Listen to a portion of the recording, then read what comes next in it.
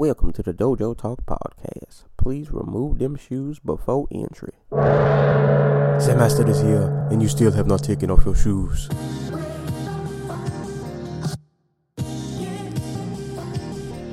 Yeah.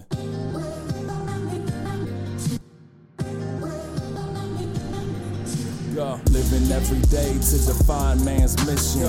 Look into the sky for divine transmission. Deaf man's vision makes the blind man listen. Eyes on the prize, this is blind ambition. Thank you. Welcome to another edition of the Dojo Talk Podcast. I'm your host, Serial Sensei. We're on episode number 140.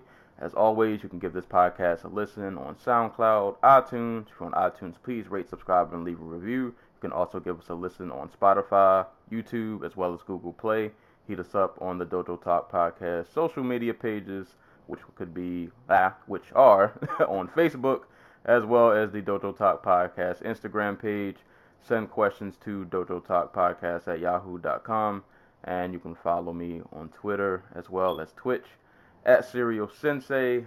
And as always, I'm joined with my co-host, Antaku. What's going on, man? Not much. How you doing, bro? Pretty good. It's officially summer. It's been hot lately. Like hot. Yeah, it was 90. It was like 95 the other day. Yeah. I was like, this is great. Yeah, summer's here. Like we've had a stretch, I think, of the last 4 to 5 where it's been over 90, and that's about to continue. Well, tomorrow's gonna be 85, but then it looks like it's gonna be 90 for pretty much the rest of the week. So. Oh wait! I just remembered something. I need everybody's thoughts and prayers to be with me this week. So I volunteered to work on the 4th of July. It was some long convoluted thing where I'm like, I'm about to upset my boss, so let me just volunteer to work the one day and nobody wants to work. Because I'm like, it's still a 5-day work week for me anyway, so what the hell? But then I found out it was going to be 12 hours long. I was like, ooh. Oh, is it like time and a half? No, it's comp. Yeah, so which I'm fine with. I don't care. I get my like paycheck either way. Like I get full time. Like I get like, but like it's also supposed to thunderstorm that day. So if it rains, I either get to leave early or I don't have to go at all, and I still get to look good because I volunteered. So thoughts and prayers. So you need the rain.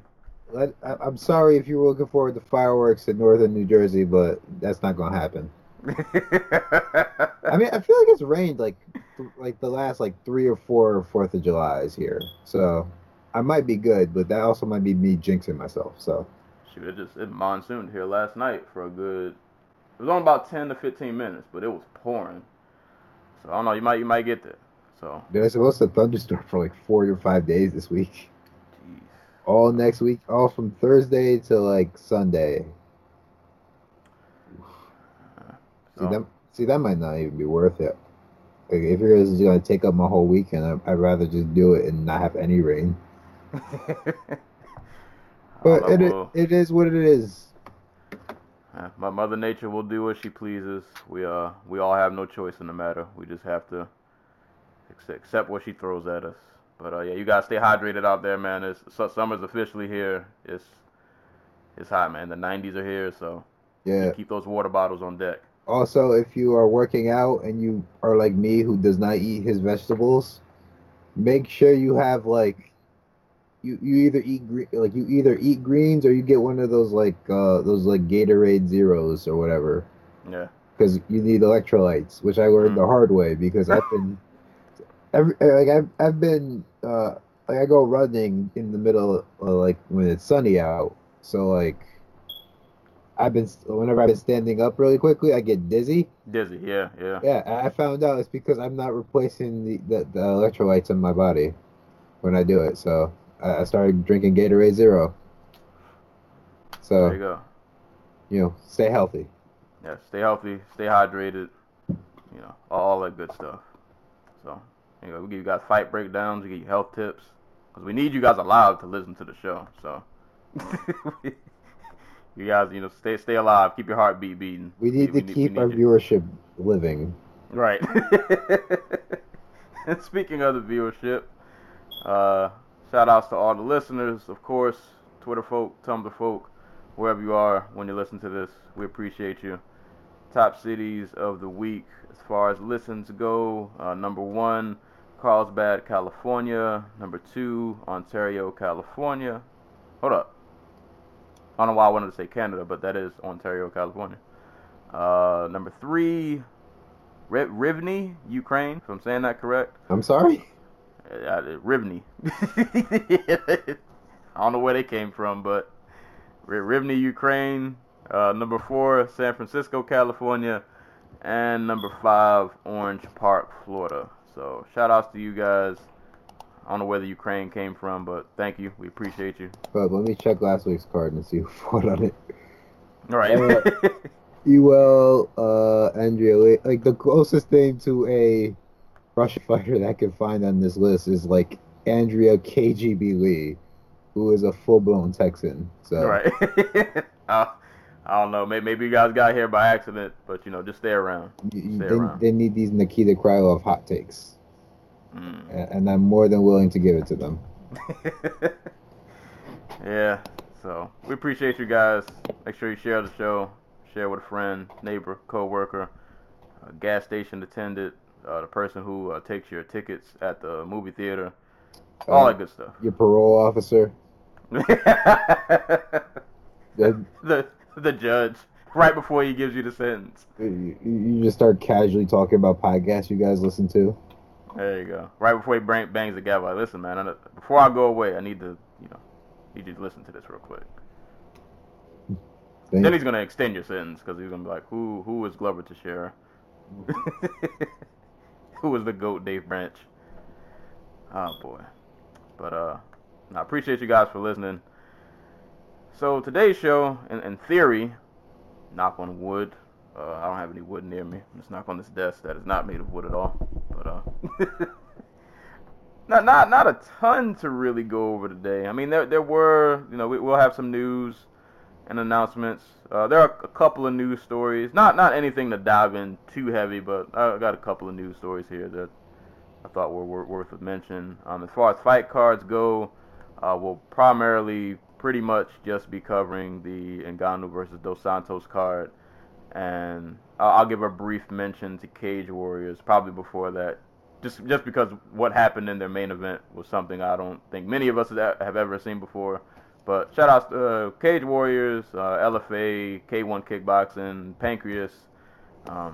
There was some fisticuffs being thrown this way, maybe not in the most popular organizations, but if you're a hardcore fight fan, there was something out there for you. Can I just... Pancreas?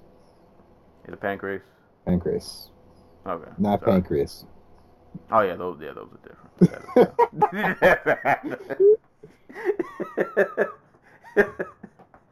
It's funny because shout outs to Angry Black Man on Tumblr. I forgot which one of the cities in the UK that had made the top 5, but he let me know I pronounced it wrong.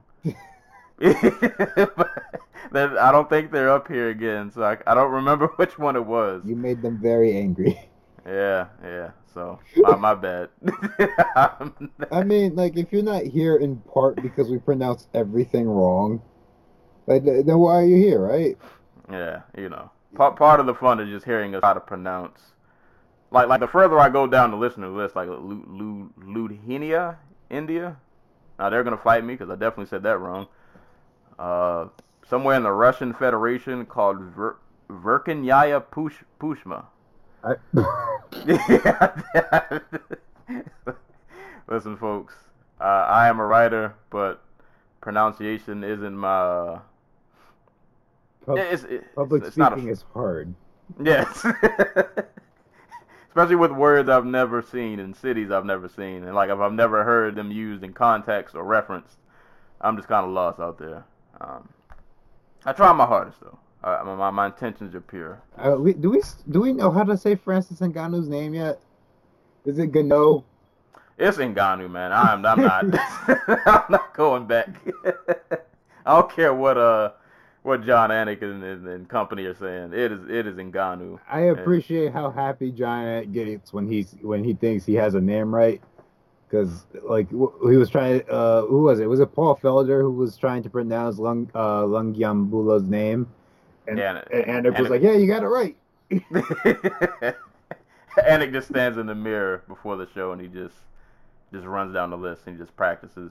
I'll give him this. It feels like he really cares and he really tries. Hey man, we appreciate it. I haven't made fun of Anik in a while. And it's hard because he's not. It feels like he's not on any of the cards he calls. It's just like DC and whoever happens to be there with him, whether it be like Rogan or Cruz or whatever. Yeah, he's a background guy, and I think that's where he, not to be mean, I think that's kind of where he belongs. I think that fits him most. Like, right. He can chime in every now and again, but I don't need him to be the bulk of the commentary.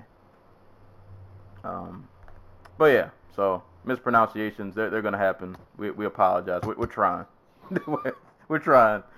But now if you're going to ask us if we could try harder, the answer is probably yes, but yeah. But if we're being real, like how hard can we really try? Yeah, requires effort that I know Sensei's a hard worker, but I'm lazy as fuck. So it's a lot of work on a Sunday morning trying to do all these pronunciations. But like I said, our intentions are pure. But so yeah, I guess we'll just kind of get right to it. News and notes for the week. I have a couple of fight announcements, then I'll go back to some news stories that are probably worth of note that we'll dive into maybe just a little bit. But in terms of fight announcements, probably the biggest fight that got announced, this will be headlining the UFC Newark card. We will have Robbie Lawler facing off against Colby Covington. Also on UFC Newark, we will have Volkan Oezdemir versus Ilir Latifi, which is a fight that had to be rebooked. And we'll also have Clay Guida versus Jim Miller. At UFC Vancouver, we will have Glover Teixeira versus Nikita Krylov. We'll have Todd Duffy, who I feel like I haven't heard from in forever. He will be back fighting Jeff Hughes. The GOAT Dave Branch will be fighting Andrew Sanchez. And Jim Crute will be facing Misha Cirkunov at UFC Copenhagen. Gunnar Nelson will be facing off against Thiago Alves. At UFC 239, we'll have Pannie Kianzad versus Julia Avila.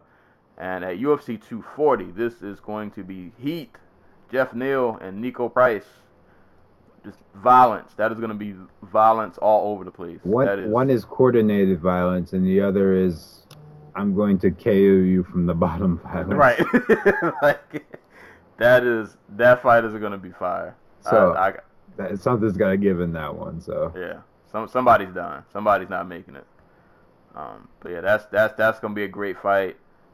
Moving on down to Rizin and fight announcements. I didn't know they're having, I guess, a lightweight Grand Prix, and they have some qualifying fights coming up. We'll have Tatsuya Kawajiri, speaking of name pronunciations that I'm about to butcher, versus Ali Abdul Kalikov. I probably murdered that, not in a good way. That's the fight that's happening. We'll have Satoru Kitaoka versus Johnny Case, Roberto Satoshi versus Mizuto Hirota, and also on that same card, Siohi Ham will be making her debut against Tomo Meisawa. Also on that card, I didn't write it down, but they played a Sherdog got me angry because Kevin Ross is going to be on this card in the kickboxing fight. I was like, oh, Kevin Ross. I remember him from back when I used to watch line fights. And they mentioned Tenshin's name in the article, and I was like, Kevin Ross is fighting Tenshin? But it was his teammate. But like they put the hyperlink on Tenshin's name, so it stood out. So I thought he was fighting him. So I got duped for a second. But Kevin Ross will be fighting one of Tenshin's teammates. I don't have the fight written down in front of me, so I don't. Daiki Watabe. There we go. So that'll be a thing. I haven't seen Kevin Ross in a while. Probably still been fighting. I don't know what happened to line fights, and I don't access TV anymore, so I can't. I don't know how to watch their fights. He's been part of Bellator kickboxing. But is that even really real? Like, I mean, what was the last? Yeah, what was the last card that you put up? like when's the last time we heard of that? I mean, that's actually a good question. I'm about to look it up.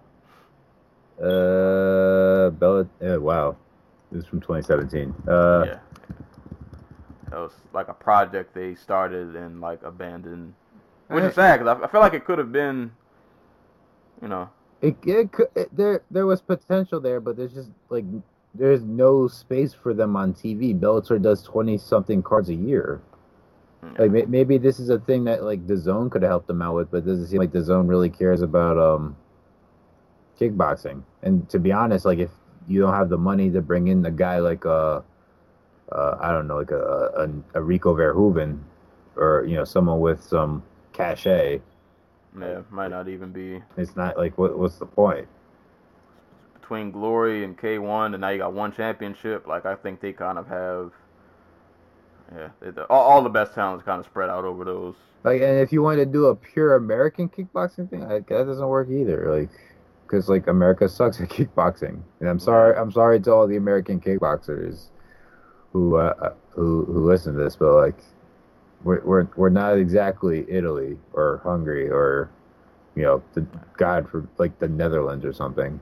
Yeah, not close to the top of the food chain. Yeah, whatsoever. So the last Bellator kickboxing card that happened was part of the Bellator 211 card, and it was that was the Italy card that they did with the Sakara at the top. So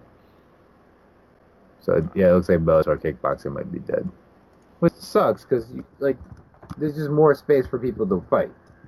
All right, but I mean, I guess if they couldn't really do it properly, I guess rather just not them do it at all. Yeah, So, but that Rising cards that looks pretty fun. Hopefully I'll get a chance to watch that.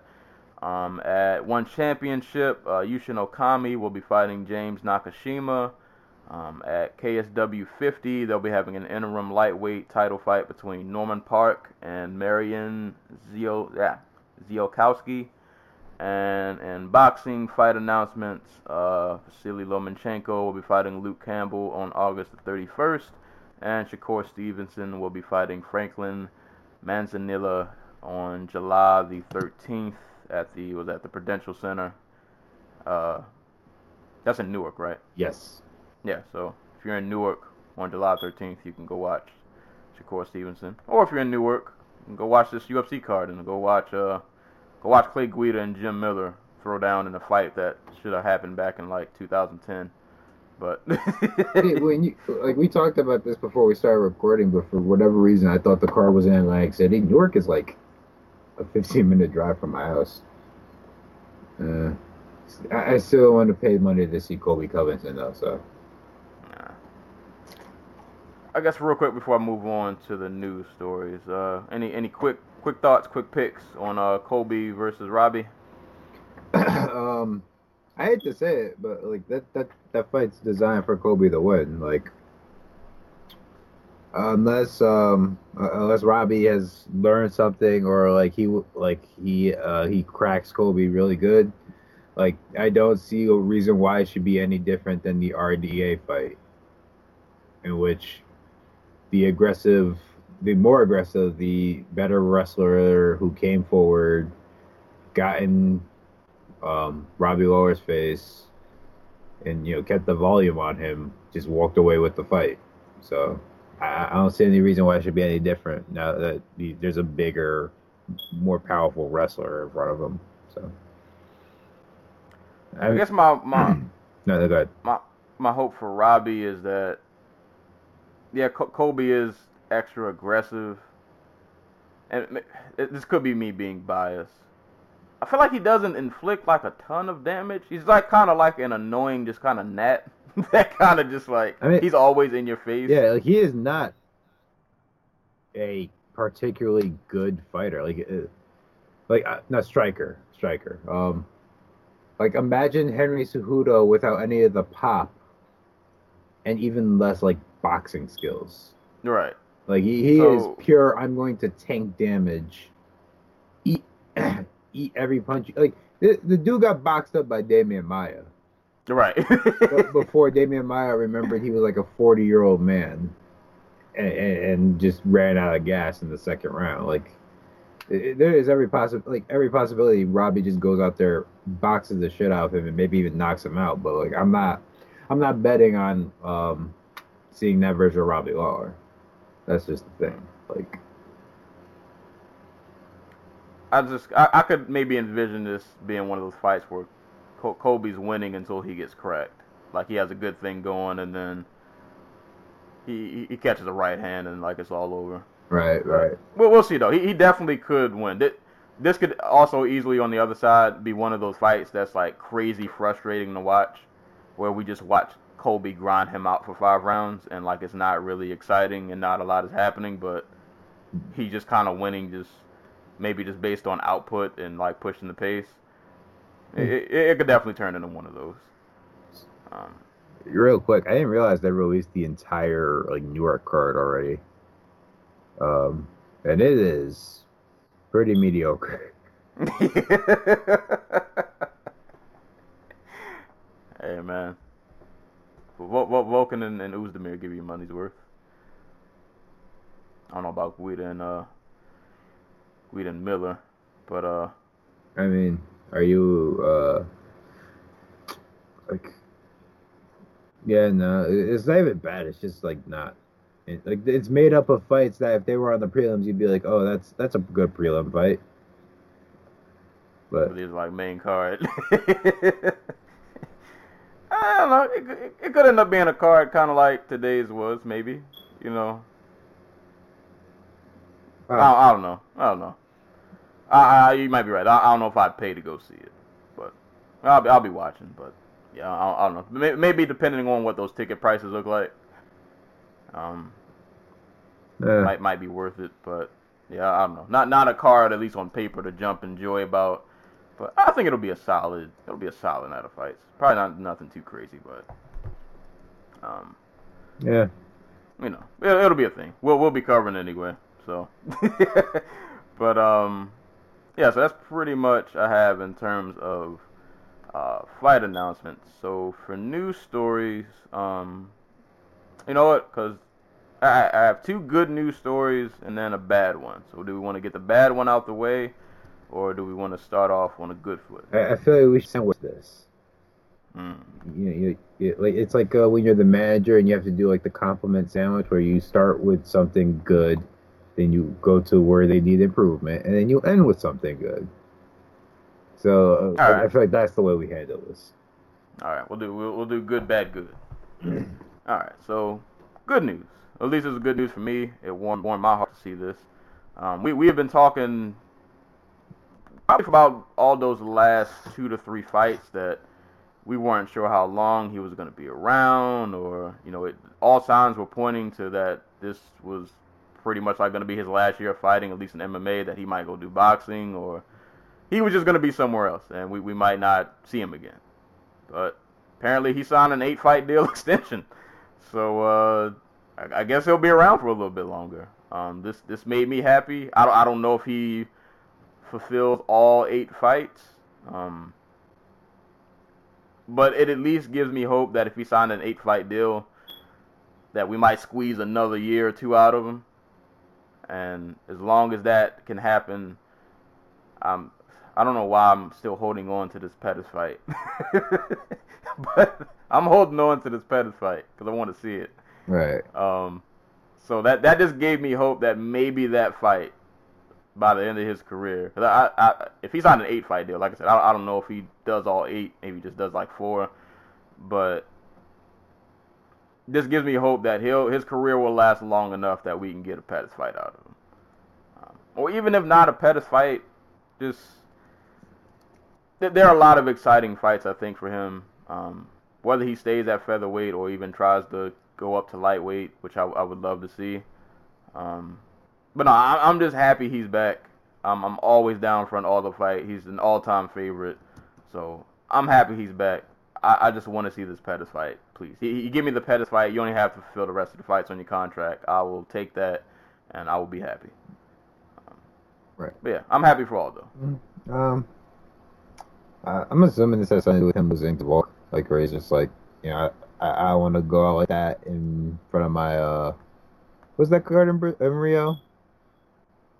I think it was. I don't know if it was Yeah, in Rio, but yeah, it was in pretty sure it Rio. was in Brazil. So It was. yeah, so like I like that. It might have lit something in him. He's always been like a really competitive dude. So, um, I mean, this could also just be the UFC making sure he doesn't like skip town and go to Bellator or something, or Ryzen or whatever. And he is a consistent top of the card guy. Like if you need a co-main event or a main event or whatever, like although there's somebody you can stick in that spot. So like they're having trouble filling dates. Like it's no secret at this point. I mean we just talked about the Newark card. Like so it doesn't surprise me that the UFC wants to keep him around and might have just talked him to the table and be like, hey, we'll give you this big signing bonus if you agree to stick around for another 8 fights. So, um, yeah, although could also feel like he maybe he wants another title run or something. I don't know. Yeah, like I said, I'm happy for Aldo. He's probably getting paid well off of it, but I don't know. Like you kind of wish that it's like something else wrong. Cause like it seemed like he had his mind made up in that like he was gonna go do something else with his life.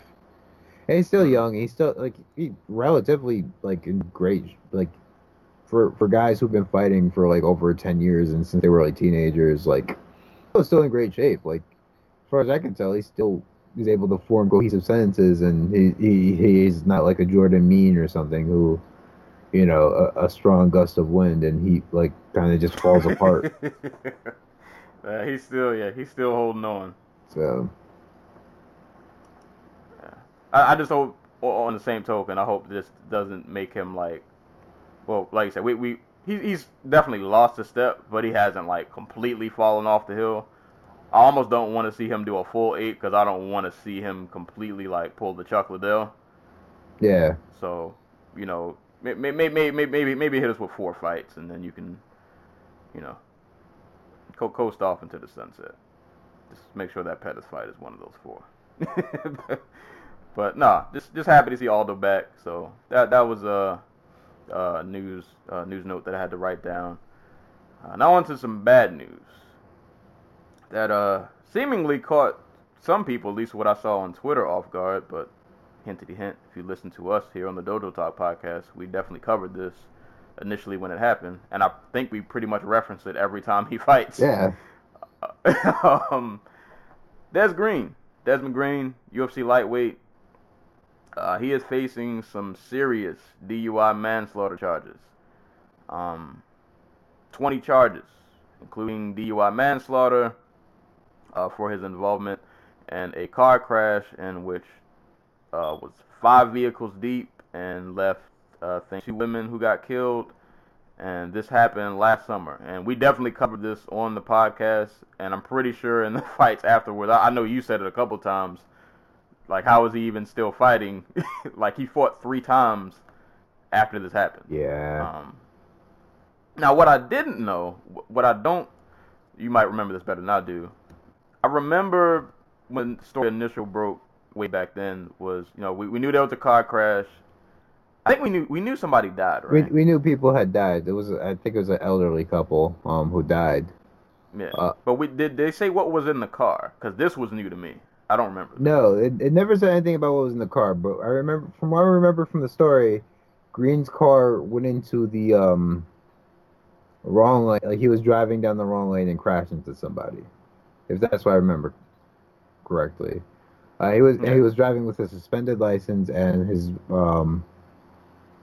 and no insurance. I'm not sure if his car was registered. Well, I got it pulled up here. I'm reading this from Sure Dog. This article is written by Tristan Critchfield, if I'm saying that correct. So I'm going to just kind of jump around a little bit. But, yeah, so on August 18th, Green lost control of his Dodge Durango North on Sheridan Street on northbound Interstate 75 in Pembroke Pines, Florida. He veered off the path of a tractor trailer that triggered a 5-car crash that killed 2 women, Melina Morfa and Emma Suarez of Miami. 2 others, Millie Vita Vega and Teresa Jaramillo, were seriously injured in the accident and taken to the hospital. Green sustained minor injuries. According to his arrest report, Green was seen throwing a metal object over a highway barrier wall after the crash. The object was later recovered and determined to be a marijuana grinder and had marijuana residue inside of it. Additionally, investigators found a bag of cocaine in the front seat of Green's vehicle. And then also, according to the arrest report, Green's normal faculties were impaired by alcoholic beverages and or controlled substances at the time that the crash occurred. Green was also driving on a second suspended license and was not wearing a seat belt, per the investigation. There are a lot of things wrong. A lot of things wrong here. See, what I didn't know last time about like the alcohol and the coke that was in the car. I don't think they mentioned that, like when this story initially broke. I don't think we had that information. All I can say is I don't think we're going to hear from Des Green for a while. Like 2 people died. You got 20 charges against you. They found drugs in your car. You were drinking. You didn't have a license. Yeah, you're on your second suspended license, and you didn't have a seatbelt on. And outside of you killing 2 people, you injured some other people. Like this just looks. So I ain't say looks. It's terrible. Like he might go to jail for a while, like years. Like that fight. What was the last fight against Charles Jourdain? Yeah, that might be the last time we hear from Des Green for quite some time. Maybe probably ever, if we're being honest. Yeah. Cause yeah, that's not a good look, man. Like, yeah, I don't really even know what else to say, but that's not bad enough. You were driving on a suspended license and no seatbelt. 2 people died. You were impaired. Like that's just a recipe for disaster. Like you can't be out here moving like that. That's never a good look. It's never a good look. I thought it was weird that he threw the marijuana and kept the coke in the car. Maybe he forgot. Well, I mean, one's probably easier to get than the other. Yeah, that was weird to me when I read this. I was like, I would think it'd be the opposite. You throw away the coke. And, I mean, there's no winning situation. No matter how you do it. I just thought maybe you throw away the coke and keep the Mary Jane. But whatever. Yeah, man. I'm kind of just curious how he's been free for like almost 10 months. It's almost been a year. And like the charges were pretty like I remember the article from like a couple days after the incident where they were like, yeah, no, they found drugs and shit in his car and 2 people died. So like I'm like he's fought. Not only has he fought 3 times since like then, but he left the country. He went to freaking Moscow. Yeah, I don't know. Maybe I don't know. Maybe it's because the investigation was still pending. Maybe I don't know. I'm not really sure how all of that works in terms of legal stipulations. That's not my field of expertise, but at least as of now, he's being held in Broward County on a bond of $194,000, and I don't think he's got that kind of money. Can we talk really quick about like the UFC just not commenting on when their fighters get in trouble with the law anymore? Oh no, they never do. Like it's never a footnote, or if they mention it, and it's not even just specific to Green. This is just for fighters in general. Like if they have any kind of legal cases outside of the UFC, it's always like, oh, he's got some, he's got some, Yeah, personal issues. He's got demons to overcome. Right. It's like, bro, this ain't just demons. Like, you got people killed. Like, this is not. Yeah. I almost feel like you know what though? I can't say only the UFC kind of gets away with stuff like this, because I remember in the NFL, Dante Stallworth had a incident a couple years ago where I don't know if I can't remember the specific details. I don't remember if his was manslaughter or non-intentional manslaughter, but he had like a vehicle incident and where he got in a car crash and somebody died and pretty played the next year. I mean, look at Dwight Howard. Look at remember the whole shit that came out from the person who was posting on Twitter? Yeah. And like that story, I'm not even sure that story even made it to like ESPN. And it kind of died, and Dwight Howard just came back to play basketball like it was nothing. So, but this is like Right. Like, and then like freaking BJ Penn, it comes out that he has a what you call it against him. And we have another BJ Penn story. Yeah, I didn't write that one down. So the sandwich got bigger. Do you have it pulled up? I don't. I know he got into some scuffle. UFC legend BJ Penn caught on video fighting bouncer outside Hawaii club. BJ, you're a 40-year-old dude. You don't need to be at the club anymore. Just chill. You got like 4 open cases against you right now. You know, you maybe just kick back and relax. Stay on the low. But Penn was escorted out of Club Fem Nu in Honolulu around midnight because he was acting very drunk, the club owners told TMZ Sports. At some points, things got physical, and Penn began to fight one of the club's bouncers. The video showed both men wrestling on the ground. At one point in the video, shows 40-year-old former UFC champion shoving his forearms into the man's throat. Dispatch audio obtained by TMZ Sports revealed that one law enforcement official telling officers BJ Penn is back there trying to fight everyone, no weapon. I mean, from the sounds of it, BJ finally won a fight. So just wasn't sanctioned and won't appear on a record. I mean, it will appear on a record, all right. Yeah, not the one he not the one he wanted, but yeah. So like I don't know, it is, yeah, like I don't know, maybe that's the new PR move. Just don't comment on anything so it can't be a bigger story.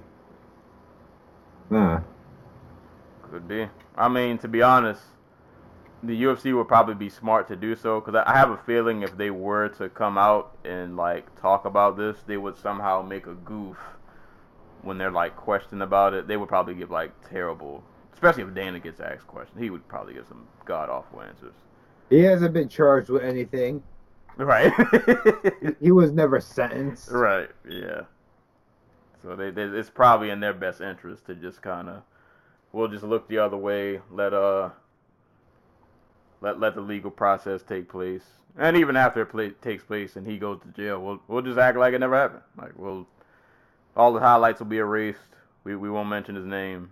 It'll just get swept under the rug. Yep. But yeah, man. So yeah, I don't think we'll be hearing from Des Green in a while. But rest in peace to the 2 victims. That is a fear of mine, man. I do not want to go out that way. Car accident, that is scary, man. Yep. It is terrifying. Yeah, it's terrifying. And you just never know, like, you're on the highway, you could be doing everything right, and just because somebody else making terrible decisions, and now you got to pay for it. And that is... Don't drink and drive, people. Don't do that, man. Don't shoot up and drive either. Yeah. Like, yeah. No coke and drive, drink and drive. Just drive. Nothing else. No extracurriculars, man. Just chill out. Or take the fucking bus. Like, really. All right. Public transportation. Like, seriously. Get Uber. Just have somebody else drive for you. Like, I don't do what you got to do. Just don't do that, man. Not a good look. And yeah, if you're BJ, don't be in clubs at like 40 plus, bro. That ain't good luck. But yeah. So those are the two bad stories. But to finish it off, to complete the sandwich with a good story. Also, I don't have this pulled up in front of me, but it was definitely worth a note. France will be legalizing MMA beginning, excuse me, in January 2020. So, funny story. Guess who put in a bid to be the official sanctioners or whatever of MMA in France?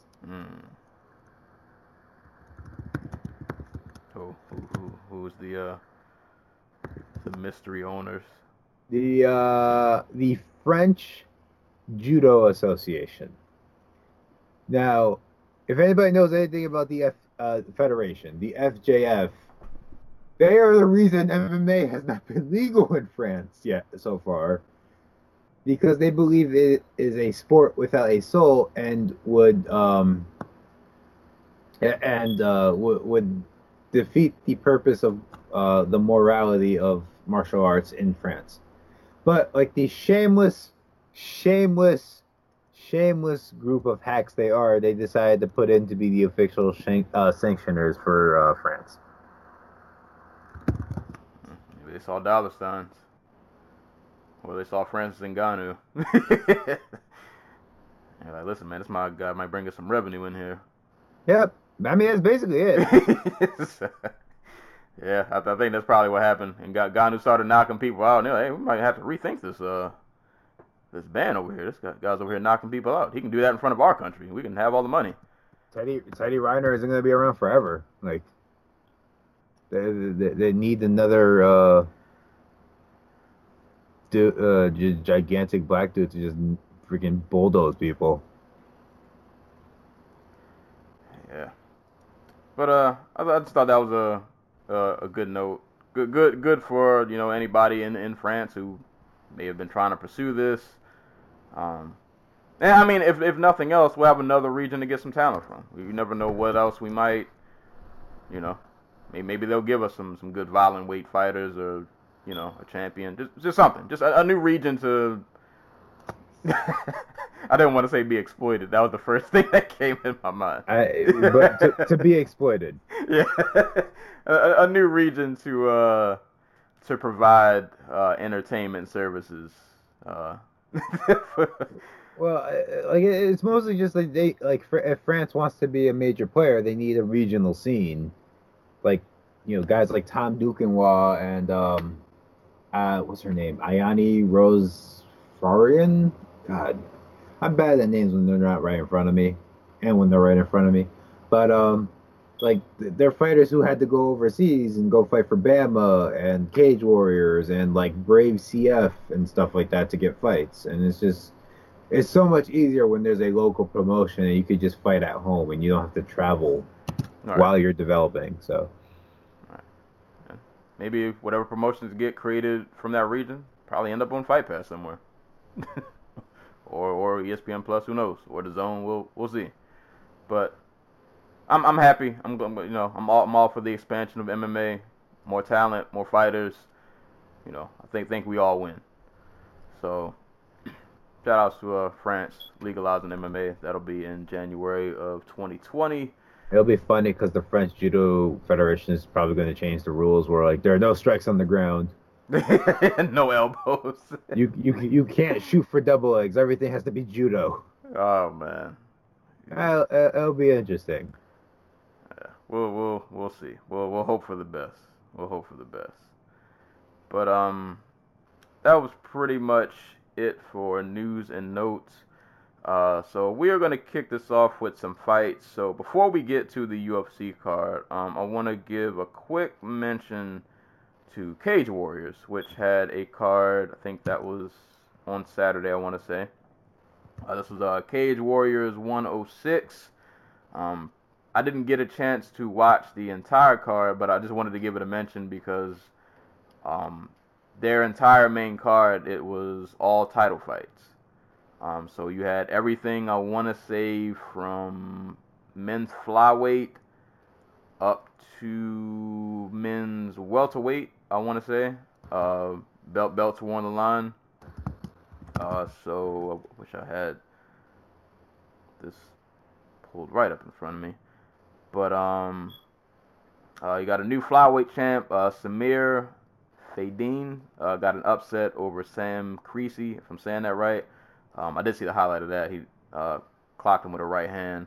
So shout outs to him.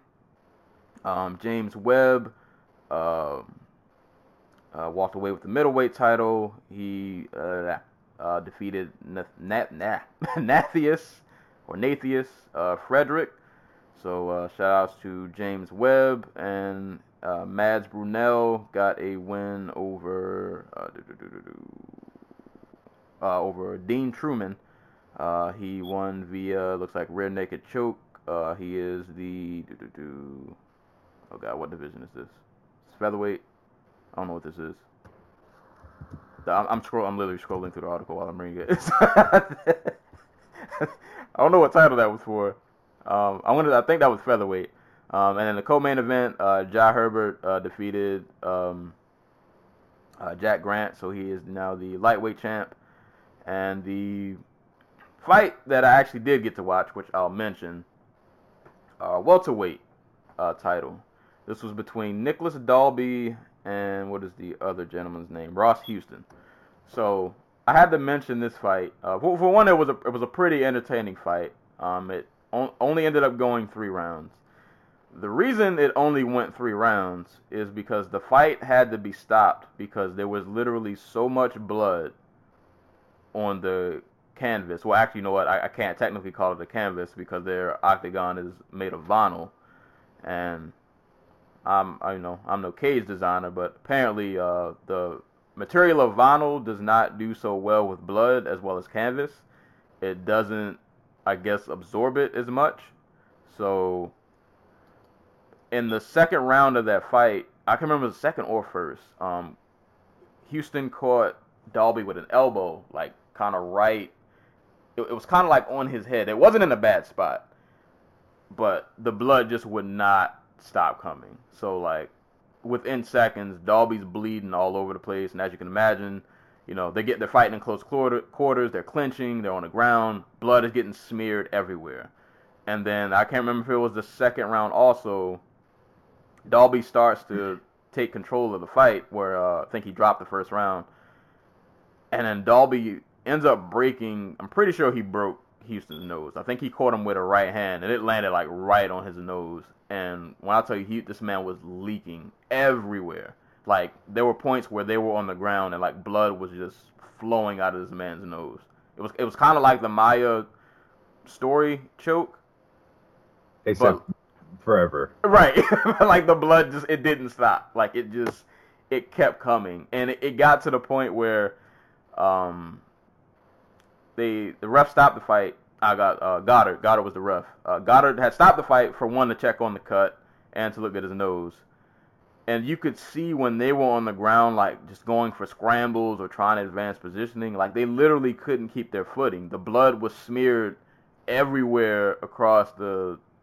I keep saying canvas, but it was actually vinyl. But saying canvas just because. But the blood was splattered so much on the canvas that they couldn't keep their footing. Like dudes are slipping everywhere, trying to stand on their feet, trying to advance position. It's one of the bloodiest fights I think I've ever seen. And it was crazy because in the third round, Goddard had stopped the fight, I think, to check on Houston's nose. And he was commenting like, it was like he was mad at the blood. He was like, this is ridiculous. He's like, he is explaining, I don't know, I guess it was some commissioner guy. He was like, they're slipping everywhere. He's like, I'm concerned for the safety of the fighters, so on and so forth. He's like, I'm going to let it go until the end of the round. And then that's going to be it.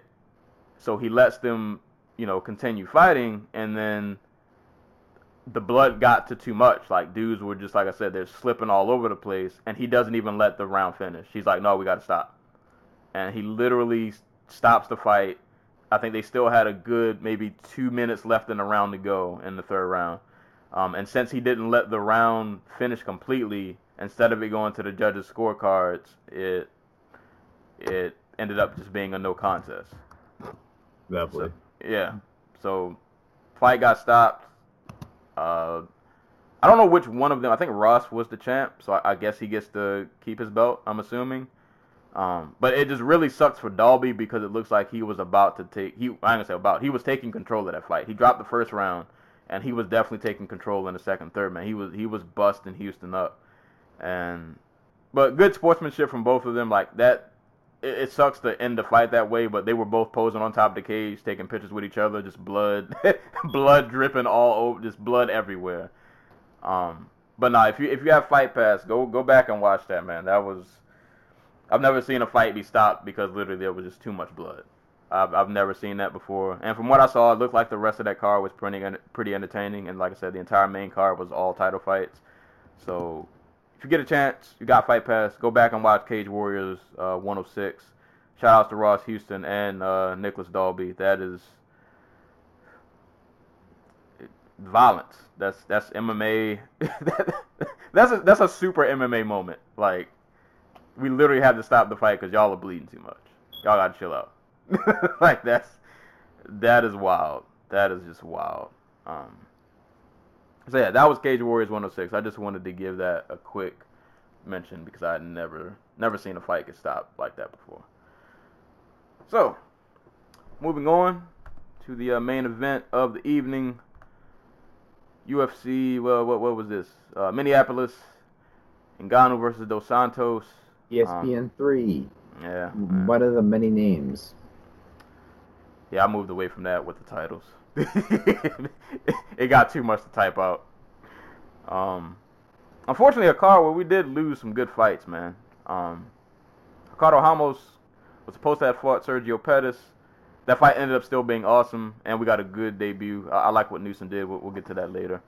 But lost that fight. Looks like also according to Wiki, Chas Kelly was also supposed to be on this card. So we lost a couple of fights, but even still, all in all, it was a good card. Like, there was a lot of violence. There was a lot of finishes. Like 5 first-round finishes on this one. Yeah, there was death all over the place. Like, everybody was out for blood. Except for Damian Maia. But, he's too nice for that. Yeah, right. We'll get to that when we get to it. But starting from the top, main event, Francis Ngannou versus Junior Dos Santos.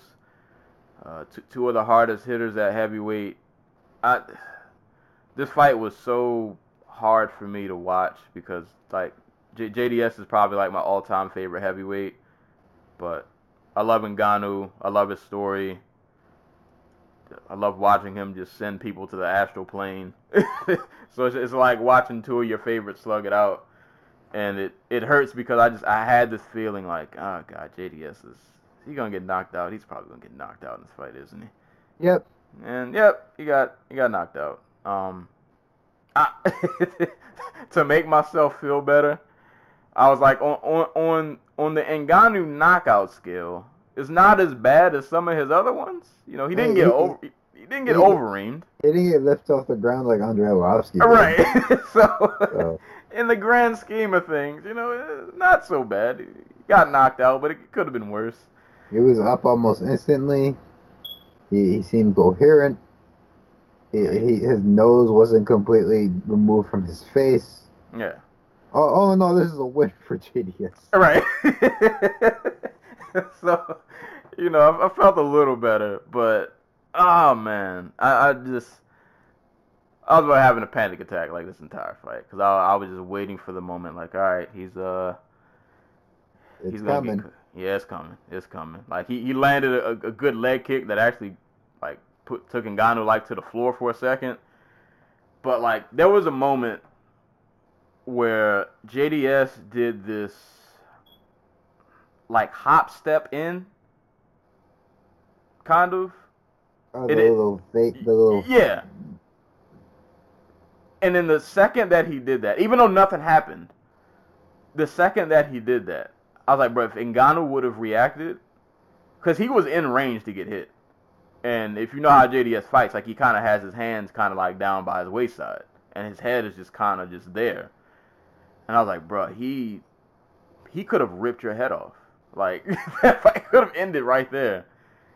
And just the longer the fight went on, you just kind of felt like, it's closing in. He's going to get clipped at some point. And probably the worst thing you can do against Ngannou, who just hits, when he punches, like, he just rips through the time continuum. Like, dude hits with, like, Thanos level power when he has the gauntlet. Like, it's ridiculous. You do not want to overextend. Bad punch. Yeah. Ooh. Terrible punch. Like, it was so... against lesser level competition, you could have got away with that. And maybe against somebody who doesn't have such, like, earth-shattering power as Ngannou does. But boy, was that a terrible... Like, beyond... Like, so, question for you before... before we talk about the end of... Has Ngannou improved at all? Like, if we're being honest with ourselves? Because, like, he's had 2 minutes of fight time since he lost to Derek Lewis. And I can't tell if he's gotten any better. I honestly cannot tell if Ngannou is any better than the guy who got de-pantsed by Stipe last year. It's hard to tell because he, like you said, he hasn't gotten a ton of octagon time since then. I guess after the Lewis fight, I was just happy that he at least looks confident again. Like, so I took that as a little victory for him. I had to go back and watch his earlier fights. I feel like he uses his leg kicks more. That's definitely something. Yeah, that's something, and it's a small thing. But for a guy who hits as hard as he does and as powerful as he is, that those kicks could add up. And especially against a guy like Dos Santos who does like use a lot of movement. Like, I thought that was a good tool that he had going. Had that fight went longer, that I think that would have worked a lot in his favor. But yeah, it is kind of hard to tell. Like, we're not gonna know until he really fights like a Stipe again. So we know the power is there, but we don't know if he's added really much any other tools. But I'll take the leg kicks. I'll take the confidence probably back where it needs to be. Yeah, I don't know. It's hard to tell. It's really hard to tell. But boy, JDS super overextends with this overhand right, and just he leaves himself in the danger zone for way too long. Like, and he didn't need to. Like, yeah, that's the thing that, like, kills me about it, because, like,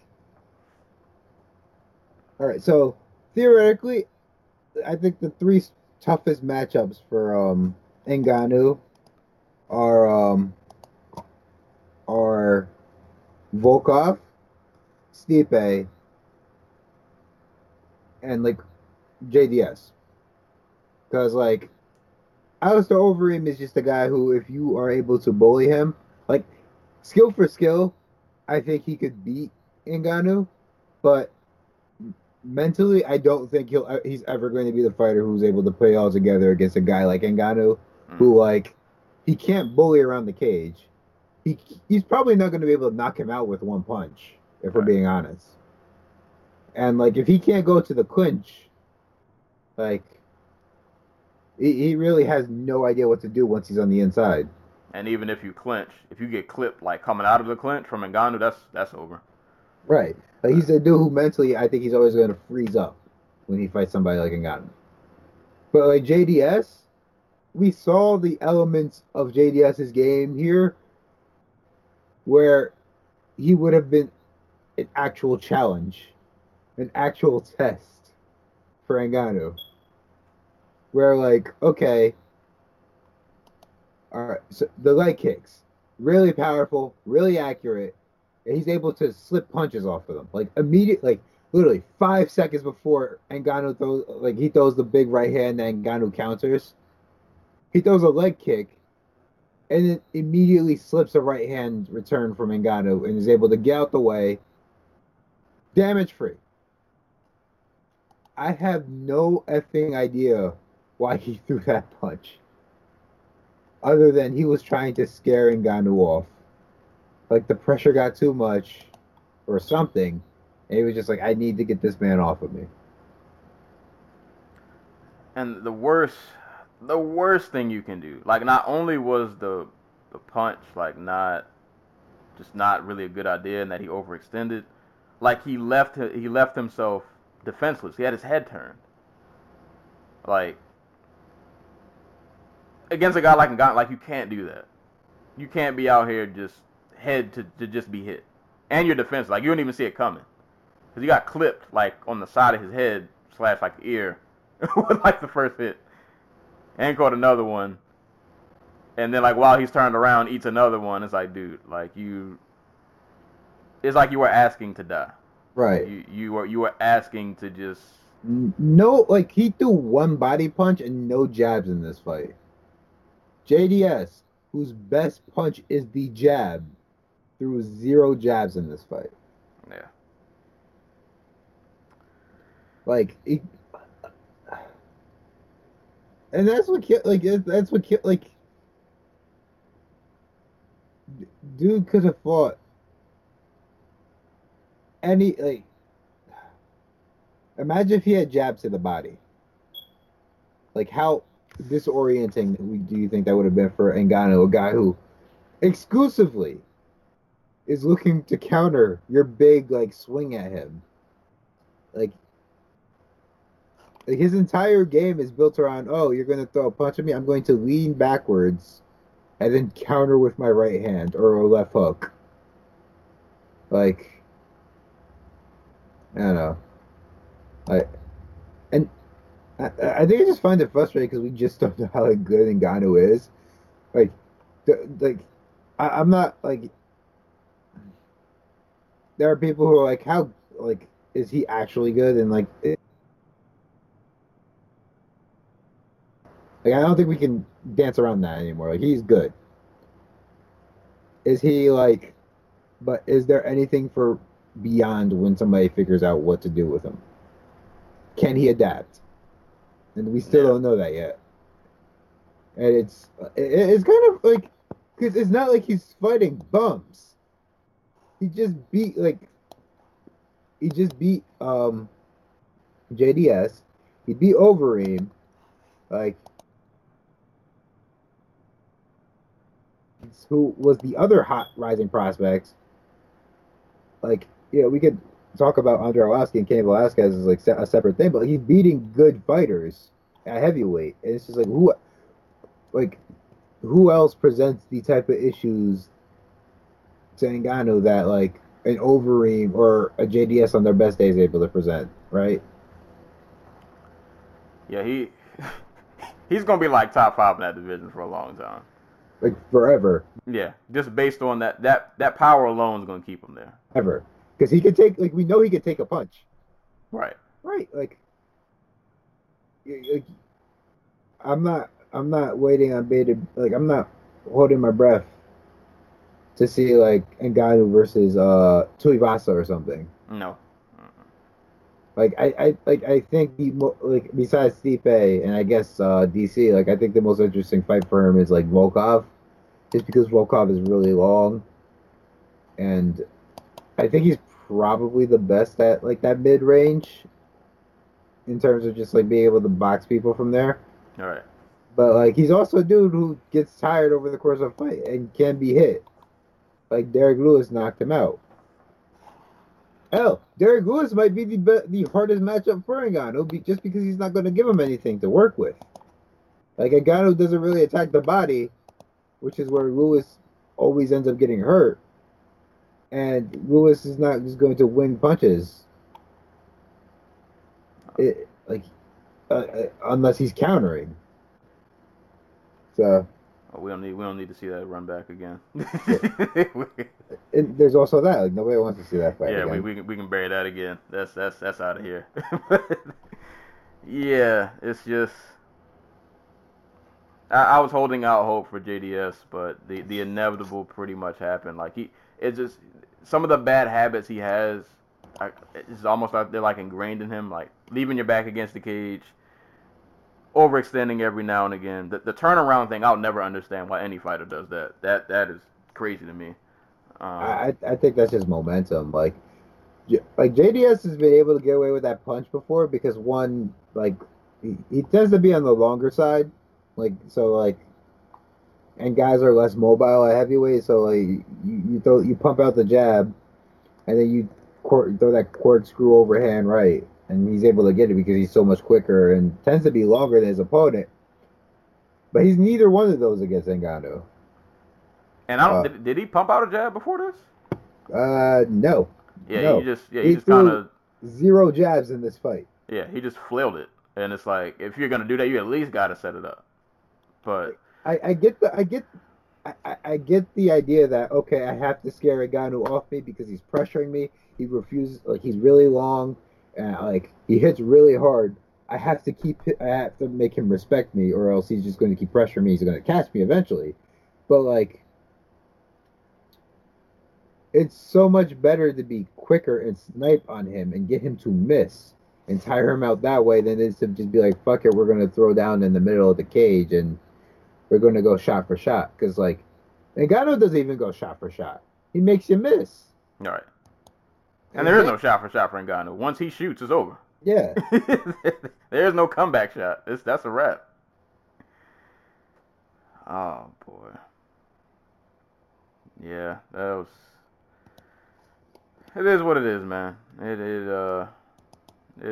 what it is. Like, yeah. I mean, like and props that like I don't want to sound too mean about Ngannou because like I've always like the level of.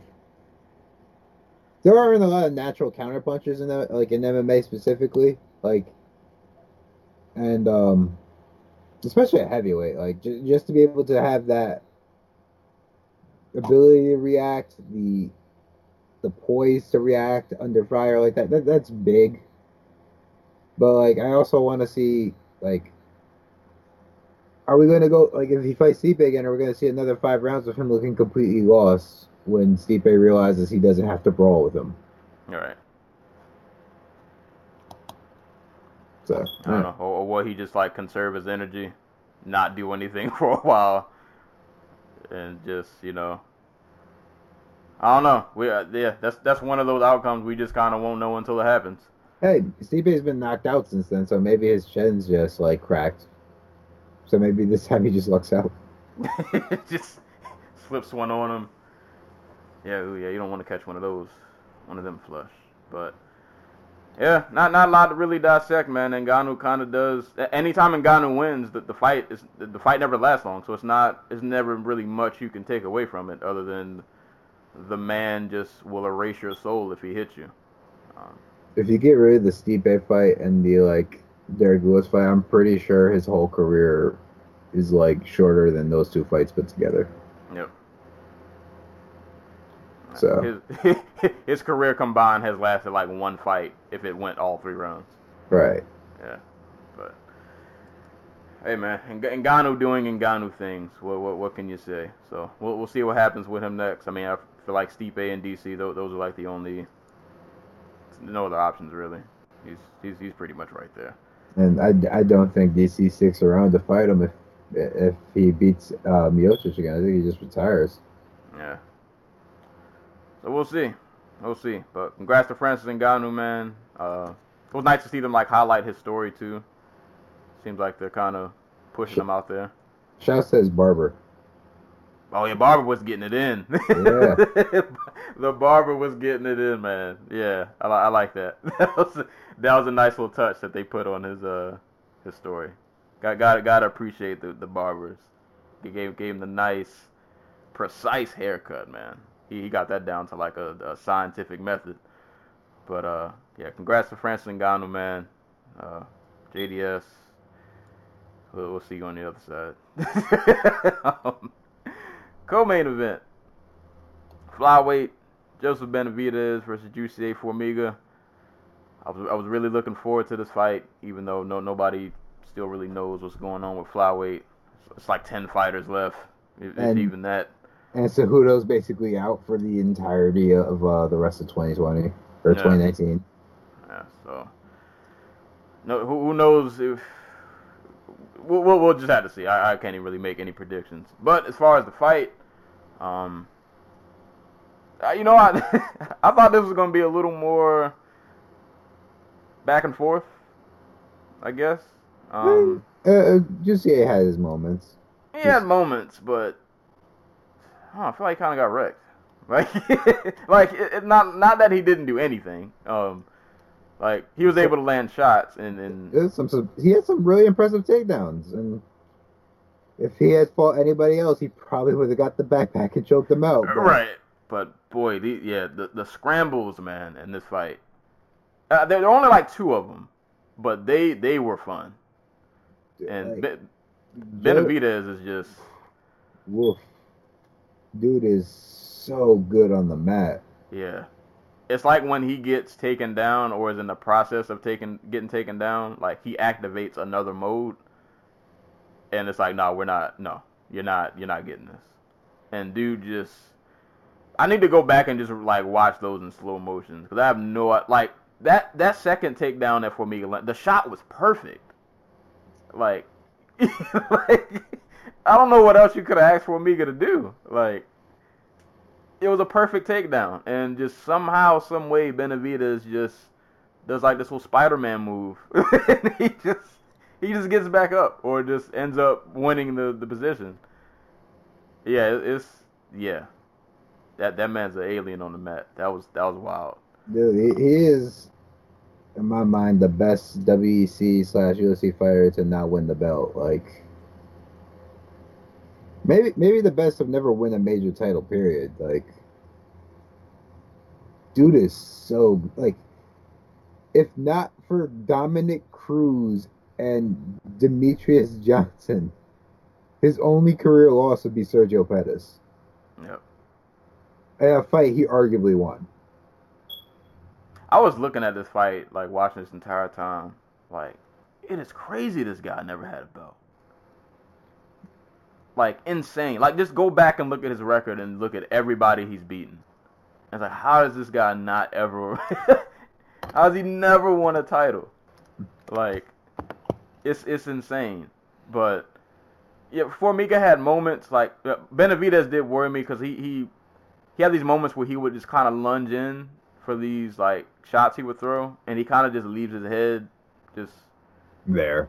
Yeah, it's there. And I was thinking the entire time against, like, the way Cejudo is now, I was like, man, I don't know, you might get clipped or, you know, don't do that when you fight him. Like, that might not end well. But he was able to kind of get away with it with Formiga. Landed a lot of good, a lot of good shots, good flurries. He looked pretty on point. Even the mistakes that he did make, like Formiga couldn't really capitalize on him. Like I said, and when Formiga got takedowns, which were really good takedowns, just Benavidez's ability to just scramble was just like, I wouldn't know what to tell Formiga in the corner. Like, bro, you kind of did what we told you to do. Like, you need to get him down. It was a perfect shot, and you got him down, and he just like. You just hit an alien move on you. Like, I don't know what else to tell you. And then on the feet, like, as much as Formiga has improved as a striker, and then he did catch Benavidez a couple of times, but we still kind of know, like, what Formiga's bread and butter is. Like, striking that's not his primary thing. And we know how Benavidez get down. We know he can throw, he can crack. He's very, extremely well-rounded. So, yeah, Formiga just kind of couldn't get a lot of consistency going, and Benavidez, he was out for blood, man. And that, I'll give Formiga credit, that head kick he ate in the second round, because his entire face shifted over. I don't see how he just didn't die from that, because that kick was flush. Yeah, that probably has something to do with Benavidez falling. Like, if Benavidez was able to follow through all the way, that he probably would have been done. Yeah, because the shin was just right. It was perfect placement. But I think it did stun him a little bit, and then when Benavidez swarmed him, he just left, right. It was like he was button mashing on a controller until Formiga just couldn't take it anymore. Props to Joey Benavidez, man. Dude is just, since the WEC, the man has been consistently another one of those guys that we mentioned who consistently has always been a top 5 fighter in his division. Across 2 divisions. Yeah. Always been a top 5 dude, man. And insane to think that he's never won a title. And you just see how good he is. And I feel like there was a stint where, not that he was losing a lot of fights, because he's never lost that many in a row, from what I can remember. But I think he's had a couple of fights where we may have thought, like, maybe he's slowing down just a smidgen. But really, if you go back and look at his record, like you said, outside of the Sergio fight, which you could argue that he won, dude's been flawless. Like, dude, like, I do think he's slowing down, but I think he's gotten better as a fighter because of it. Like, he is a much better, like, all-around fighter than he was back when he was fighting, like, in the WEC. And it's, like, he's 34 years old, which doesn't sound old, but it's flyweight, where everybody's, like, a super athlete. And he's also been fighting for, like, how many years now? Yeah, he's been fighting for 13 years. Yeah, since 2006. Well, that's just pro fights. I don't even know like what his amateur career was, if he had one. But and not only that, you look at the level of competition he's fought. Just Dominic Cruz, Ronnie Yaha, Dominic Cruz again, Miguel Torres, Eddie Wineland, DJ Twice, Ian McCall, Jussier Formiga, Tim Elliott, Dustin Ortiz, John Moraga. Like, he's always fought. It's not like he's just fighting just some random Joe Schmo. Like, dude has consistently fought top-level competition pretty much his entire career. Yeah, dude. Yeah, he's really good. Yeah, like, and this is part of the reason why people, like, when they dogged on DJ's record and killed him. It's like, dude, he beat Joseph Benavidez twice. And the second time was a... Exactly. That one hurt me. I was I was befuddled. Dude, think about it like this. Like, the Joseph Benavidez beat Henry Cejudo. I need to go back and watch that fight. And believe me, I thought Cejudo won that fight. He won. Joby won in part because Cejudo got a point taken away in the first round for 2 low blows. But, like, it's not like if that fight had been 5 rounds, I think Joseph Benavidez would have ran away with it. That's another thing. Like, he's out here beating dudes on pace. Like, he beat Dustin Ortiz, who is literally just 95% pace, and beat him at his own game. And even in this fight with Formiga, like, he never stopped. Like, even when he's kind of winging shots and still leaving his head out there, he's always plotting forward. Like, I'm not trying to let you get too comfortable. I'm throwing shots no matter where you are. And like I said, you think you got me on the ground. No, I'm going to pull off this crazy, insane scramble, and I'm still going to find a way to get the better of the situation. Like, poor Formiga just... I feel bad for dude, because he's another guy who, like, has consistently been a top 5 fighter, and, like, I feel like he kind of got overlooked. And now it's like, with this loss, it's like, man, you might not ever get a title shot. Like, this might have, especially at flyweight, where we don't know if this is going to be around much longer. And this might have sealed the deal. Like, I hope, I pray, like, if they're going to keep flyweight around, and I pray they do. I really do. And they have to go through the whole process of bringing back everybody they let go. Like, you'd hope like a performance like this would be like, yeah, this is what you're getting rid of, you dumbasses. Like, yeah. And we have Pantoja versus Davison Figueiredo coming up as well. So. And that's gonna be heat. That's gonna be great. Yeah, that's great. That's a great fight. Sucks there are only 9 people in this division anymore. I feel like in retrospect, like, these divisions, especially the new ones that the UFC made, like, they take a while to kind of fill out. Because bantamweight wasn't always as good as it is now. Like, back it was what, Barral, Faber, the Wineland. We had Cruz, but he was like injured a lot.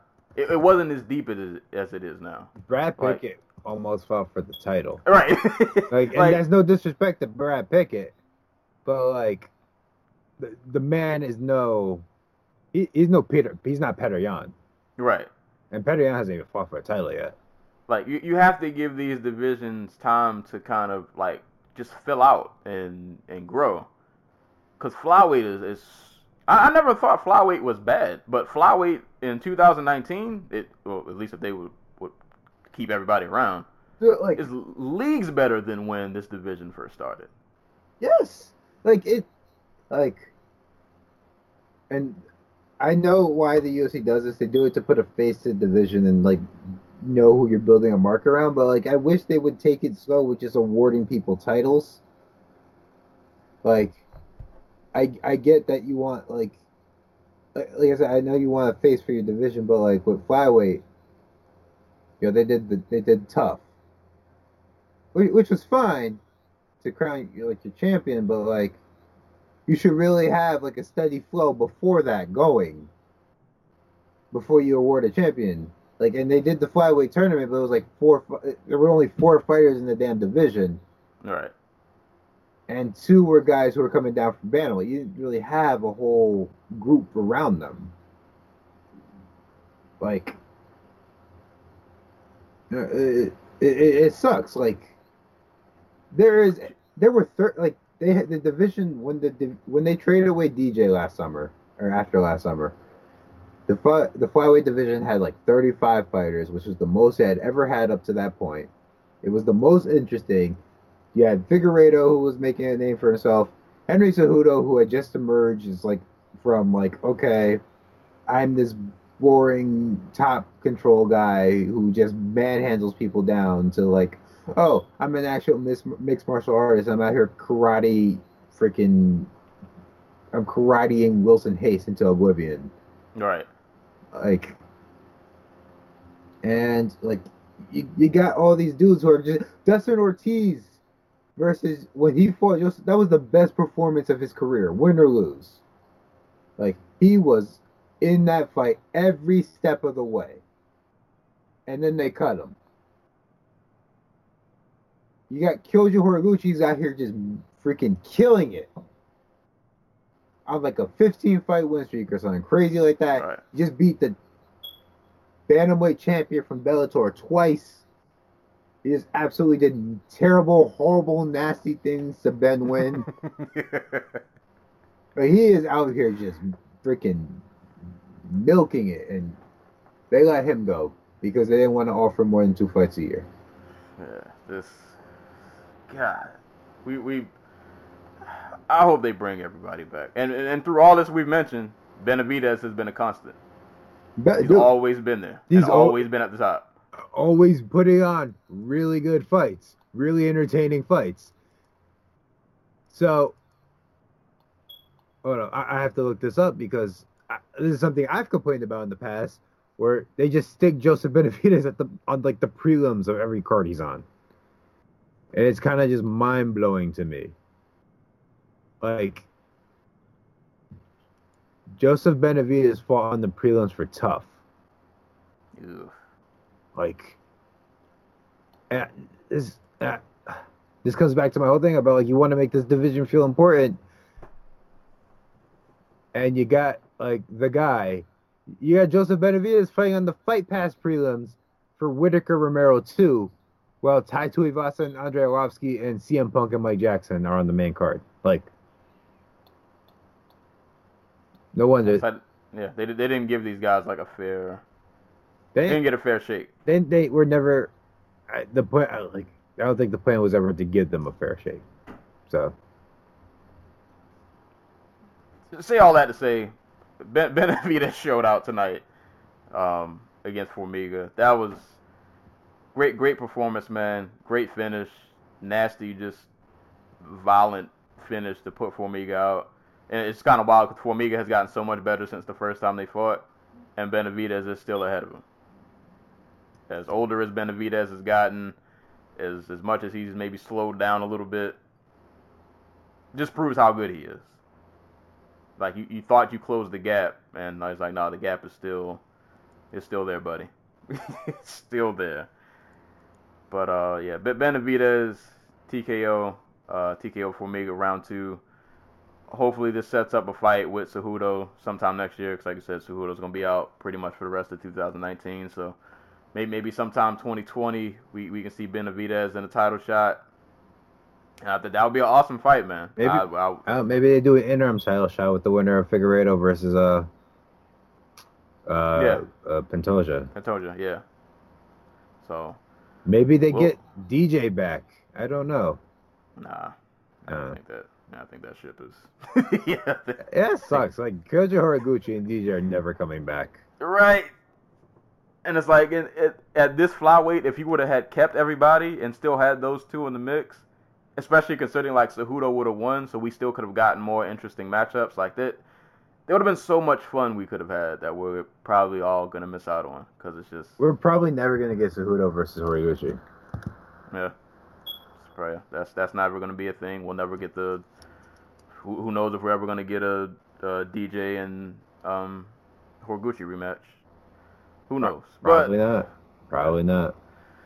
But congrats to Benavidez, man. Great performance, great finish, and we'll hopefully he should be in line for a big fight next year. Moving down to a fight we don't need to spend a ton of time on. Damian Maia versus is it Tony Martin, Rocco Martin? What is this guy? What is his name? Anthony Rocco Martin.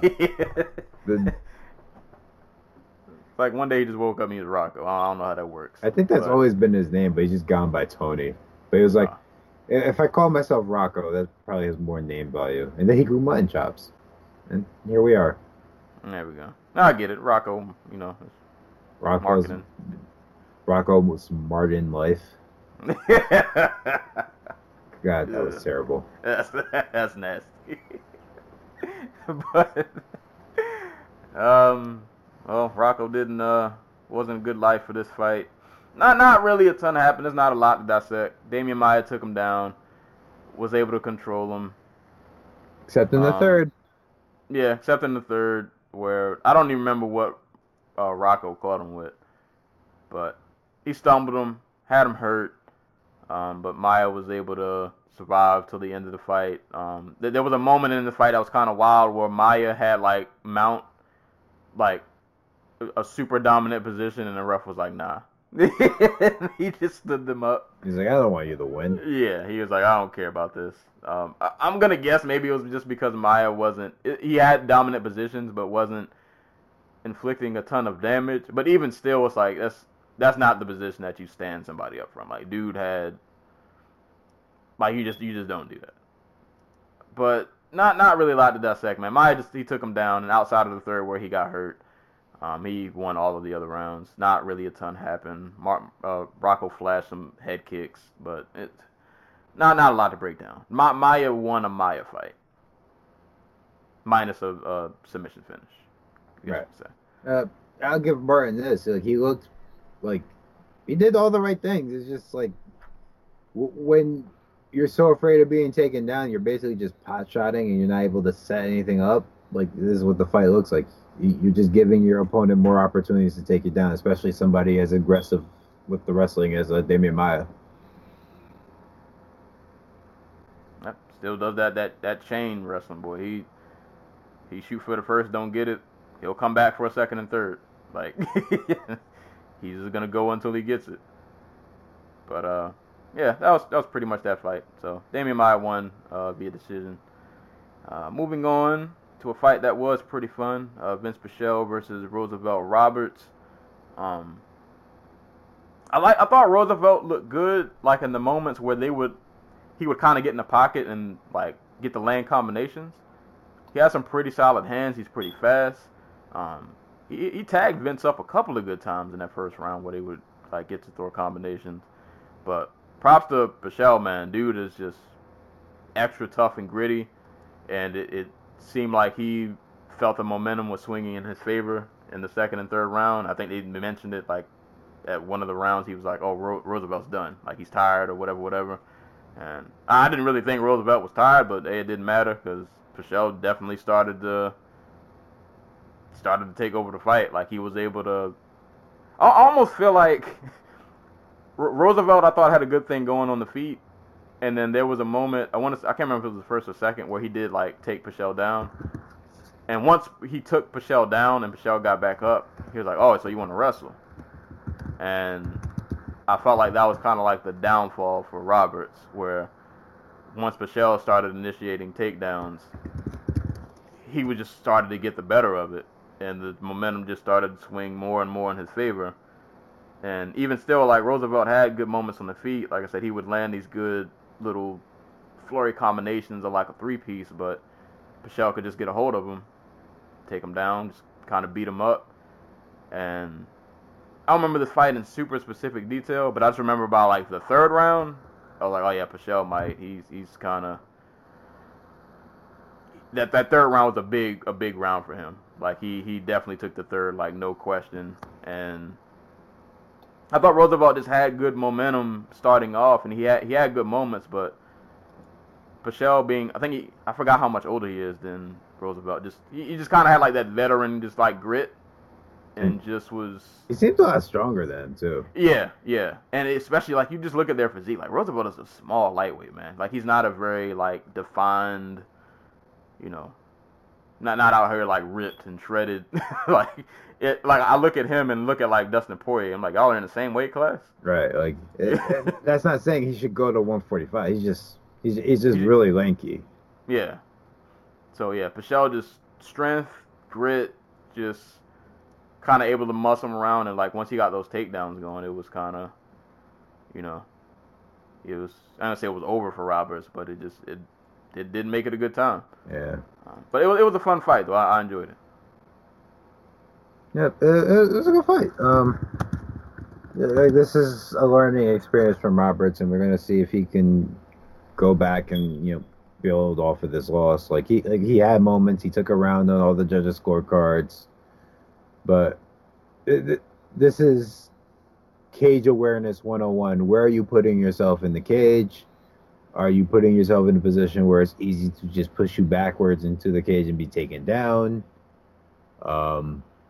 Do you sit around and exchange in like long exchanges in the clinch just because you feel like you can win there versus like what you actually need to do to establish like a game plan and win? So, good win for Pichel. Like he's rolling. I think like what is that? No, it's just the one. Oh, he lost. I forgot he fought Gillespie. I was gonna say he hasn't lost since the Kapilov fight, but he's like 5-2 in the UFC now, which is really respectable, especially at lightweight. Where right, a win is just hard to come by. It's never, and he had to work for this one too. Like it wasn't an easy out. Oh man, yeah, good win on Pichel. Just a lot of grit and just able to just kind of take control of the fight. Good to see somebody like capitalize when the momentum swinging their way and they just kind of put their foot on the gas. So good win for Pichel, but definitely looking forward to seeing Roberts again. Dude has he has some talent. Looks like somebody who could definitely put on a lot of fun fights in the future. So we'll see how he rebounds. But moving on to the next fight, sticking with lightweight, Drew Dober versus Marco Polo Reyes. I posted on Twitter, I had this as my sleeper fight of the night. It didn't last long, though. I thought this would be a fight that would be more kind of back and forth. Like, I envisioned a nice brawl, even if it didn't go all three, maybe at least went 2 rounds, but apparently Drew Dober had other plans. Boy, they did get straight to the point like I thought they would. I was amazed that if you go back and like look at this fight, because there were 2 instances in which Polo got hurt. Really quick out the gate, after about the first 20 seconds, Dober caught him with a nice 3-4 piece, and then obviously the finishing sequence. If you look at that finishing sequence, like it doesn't look like the cleanest punches or like the most. I'm trying to think of the word. I don't know. I was amazed that in the flurry that Dober landed to finish, and actually that first one where he dropped him, he hit him with like every punch. Like it kind of looked like he was just out there winging. But if you watch the replay, like that finishing like 5 piece, he landed like every single punch. Like, every time he threw, as much as it looked like he was just out there just kind of ducking his head and throwing, all of those shots landed. Every single punch he threw caught Marco on the button. And it's like when you land that many flush punches, like I don't care how good of a chin you got, like you're gonna go down eventually. So good on Doberman. Dober came out and got after it with the quickness, and he started letting these hooks fly, and boy, Marco just got overwhelmed. He never had a chance to get comfortable. He was trying to feint and trying to get some offense going, and Dober was just cracking this man with hooks, and then that finish, like he literally caught him with like a 6-piece. Like, he just let off a 6-piece of just hooks and lefts and hooks, and he landed every single one of them until Reyes just dropped. So props to Doberman. Another guy at lightweight who's been looking really good as of late. Is where you look at his face. He doesn't have that fighter look. He looks like a community college kid. But man can throw. Dude can throw. Imagine going back and saying the dude who lost to Sean Spicer and Nick Hines going to be out here knocking dudes out like 5 years later. Like, yeah. I really don't have a lot to add. That fight was only like 67 seconds long. Yeah. But Dober, Dober mentioned it after the fight, where like he does not throw with a lot of like. He doesn't put a lot of extra force into his shots. He kind of just lets them flow, and it shows because like. Yeah, he rarely ever seems out of position, but like he is still out here just knocking dudes' heads off. So it's actually really cool to see. But yeah, no, there's not a whole lot to dissect. Polo Reyes, he's been knocked out in 3 of his last 4. Ugh. But you got to feel for Polo Reyes because he got to the UFC at like 4-3. Not a whole ton of experience, and they just been like, yeah, no, you have to go out here and fight like Dong Ma and James Vick and Matt Frivola and Demir. Like he's fighting like legitimately like maybe not great opponents, but like dudes who are either more experienced than him or just way higher up the food chain. That's just. That's the cost. We say it every episode. That is the cost of fighting at lightweight, man. There are no easy outings, man. Outside of the top 15, dudes are still competent, highly skilled. You got to be on your A game. Just every time night in night out, you have to be on your A game, because dudes are looking for blood, and Dober found it. So good win on Dober. That was a great finish. Like you said, only 67 seconds. I'm down for a Dober fight, man. Dude, he's fun to watch. He's really fun to watch. And that lightweight, no shortage of good fights. So we'll see who they match him up with. So that was Drew Dober and Marco Polo Reyes. And finishing off the main card at 205, we had Alonzo Menifield and Paul Craig. Boy, Paul Craig. I don't know if you saw the weigh-ins, but he was at the weigh-ins, had the paint on his face, all in Menifield's grill, just looking real tough guys. And I get it. You got to sell the fight. Some fighters have different mental warfare methods than others. Like some guys, they got to get in that mode where they need to like hate the person they're fighting to go out and perform. It ain't worked though. No. that mean mug got punched in.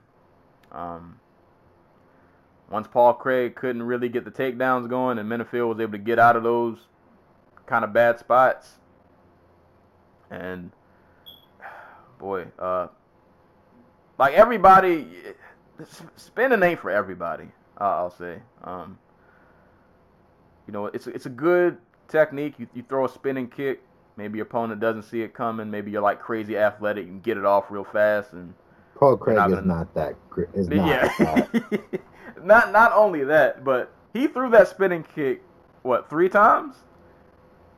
I want to say. Like, he threw that a couple of times. Yeah, that was not the first one he threw. And, like, Menifield pretty much blocked it every time. So, goes to say that, Minifield, it wasn't a shock when Craig was going for a spin. Like, he kind of knew what was going down. The fight was pretty much Craig going for takedowns, couldn't get him. And then Craig goes for this spin kick. Very, very Chris Weidman-like. But, boy, he got cracked. Like, he went for that spin. It did not work. And while he's in spin mode, dude just, I don't remember, did he fall over? Because I felt like he wasn't in a good distance to throw that. Like, it seemed like he was too close. So, from what I could tell, it looked like Alonzo Menifield, like, he kind of collapsed because he realized Alonzo Menifield followed his back. So he just kind of like, oh, well, guess I'm going down to protect myself. And then Menifield just followed up with that hook. I don't think he expected that, considering, like, he was very adamant about not going to the ground with him. Like, you can actually hear Menifield's corner telling him not to go to the ground with Craig as he knocks him out. So, I think that's why he fell over. He might have pushed him down, though. I didn't see it. Yeah, good on listening to his corner, too, because there was a moment where they were clinched against the cage, and his corner was screaming at him, like, yo, just let him go. Like, don't play this game at all. And he disengaged. So, listen to your corners. They know what they're talking about. But yeah, that knockout, though, he went for that spin. Boy, he got blasted with a right hand, and he pretty much died on impact. Ate a couple more shots, but yikes. Just, you know, these things happen at light heavyweight. Just might not have to be the most technical, but if you can crack, you can win. And having good takedown defense definitely helps. So, Menifield sent Paul Craig to the astral planes after a spin kick gone bad, and ended up getting the finish. So, good on him. Won within the first round. Boy, this card kind of went by fast. It seemed like just so many people just died. Like, yeah, it was only a 6-hour card, right? Like, you squeezing 11, 12 fights into a 6-hour time frame, man, it's great. It's great. It can't just happen every week. Right. Like, after this, you know what's crazy? There were so many finishes that when the Jared Gordon fight happened, I was like, how dare you guys go to decision after all these people have sacrificed their blood? How dare you make us go 3 rounds? I was spoiled. But, nah, man, Menifield, great win, great finish. So that rounds out the ESPN portion of the card, which just didn't seem like it lasted that long. Cause, I mean, there wasn't... 2 fights went to decision. Everybody else was great. Was nice enough to get knocked down in the first round, except for Jussier, who decided he wanted to be a second-round guy. All right. And, I mean, outside of the Maia Rocco fight, like, the rest of these fights, even the one that went to decision, it was still an entertaining fight. So, it's not like you were kind of sitting here just snoozing, like, oh, when's the next one? You know, it was a good, pretty much throughout this whole card was consistently entertaining and violent the entire time. But moving on to the ESPN prelims, they were headlined by Ricardo Ramos versus Journey Newson. This was supposed to have been Ramos versus Pettis, but Pettis pulled out. This is Newson's debut, also on short notice. Did you see the picture people posted of Newsom, like the promo picture? Where like his eyes look like he's shocked to be there, like I gotta send you I gotta find the picture. Well, let me. His like the fighter picture they had of him, it looked like people online said it looked like he did coke before he came. Damn. To me it looked like he was shocked, like, oh snap, I'm on a UFC card. Like his eyes looked really. Was it the photo from the tail of the tape? I think God, I gotta find it. I'm pretty much just in my Twitter likes. It made me laugh. But anywho, if I find it, I'll send it to you. But this was for Newsom's debut. I was impressed that this man can take a shot. Kind of jumping around here, but that elbow that he ate, that sounded like a shotgun went off. Really surprised that he was just able to kind of just stand back up. Even though I think he was still wobbled a little bit, but I was like, dude, you should have been dead. Like, that should have been it. Yeah. But he ate it like a champ. Like, I got to give the man props. That was kind of wild. But now this was another fun fight. Man, Ramos just had so much range on Newson. Like, Newson really had to try to work to get inside, and he had a good thing going with those leg kicks, which it was kind of crazy because out of nowhere, like at the end of the fight, those leg kicks and like calf kicks really just started to add up to where Ramos, I don't even think anything had happened to him. Like, his knee just like buckled. No, Newson kicked it. Oh, I didn't even. I thought it just. Either way, it almost looked like he was about to just fall over, like he was about to have a Chandler moment. Yeah, if Newson had not gotten spinning back elbowed in the face like 10, 15 seconds earlier, he might have had a chance to finish the fight there. Like, cause Ramos was just like immobile, and they spent the last like 20 seconds just staring at one another. Yeah, I think Ramos's knee was compromised, and Newson probably was still, trying to recover from that elbow.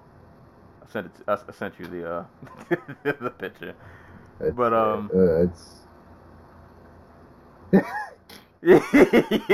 you see his eyes are just like, whoa, there's a camera in my face.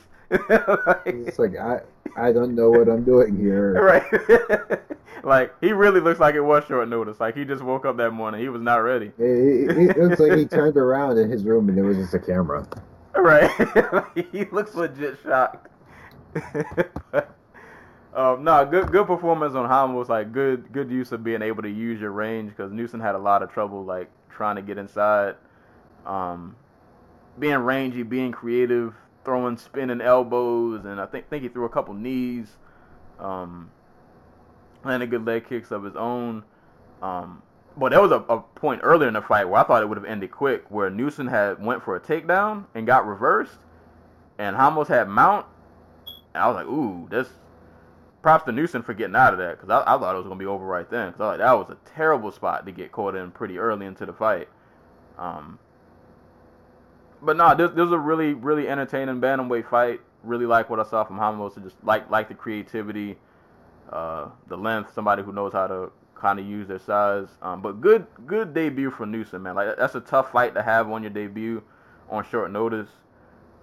He showed that he can take a hit. He was trying to make it competitive and keep himself in the fight. Just a tough debut. Guy throwing all this spinning stuff at you. You don't know what's going on. He probably was really shocked when that talk about the eyes blowing up. But no, like I like enough from what I saw from Newson that I'm looking forward to see him have a proper debut with like a full training camp. You know. Yeah. Newson's a Duke Rufus guy, right? Was he? I didn't hear the gym that he trained at. I wasn't sure. That could be. I'm probably wrong. Impact Jiu-Jitsu. Okay, never mind. I don't know why. I assumed he was. I think they said something last night on commentary that made me think, oh, he's a partner of Sergio Pettis. Because they mentioned Pettis' name. I can't remember what in reference to though. Yeah, they did mention him though.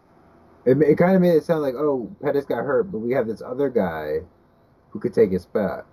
But yeah, no, like you said, good all-around debut for Newson. Like, Ricardo Ramos is just such a tricky guy to make your debut against. Like,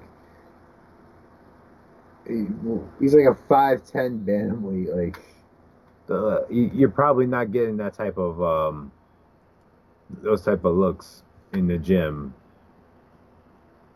daily, especially when you're taking this on short notice. Right. Yeah. And oof. Yeah. Tough debut. But like I said, he definitely looked shocked. The eyes probably got wider after that elbow landed. But good composure for him too. Like, he never as much as he was getting pressured, he never really like panicked out there. But he ate a lot of shots, couldn't really get inside. Tough debut, but looking forward to see him again. Hopefully he can fight somebody a little smaller. Like, somebody who won't have to struggle to get inside again so much. Because he looked like his hands were pretty decent. He just couldn't land anything. Because Ramos is just so long. But good fight from both. Always down for a Ramos fight, and good debut from Newsom. Nothing to be ashamed of. Looking forward to seeing him fight again. But Ramos took that fight via unanimous decision. Moving on back to 205, Eric Anders versus Vinicius Moreira. Not a lot to say. Fight lasted a minute and 18 seconds.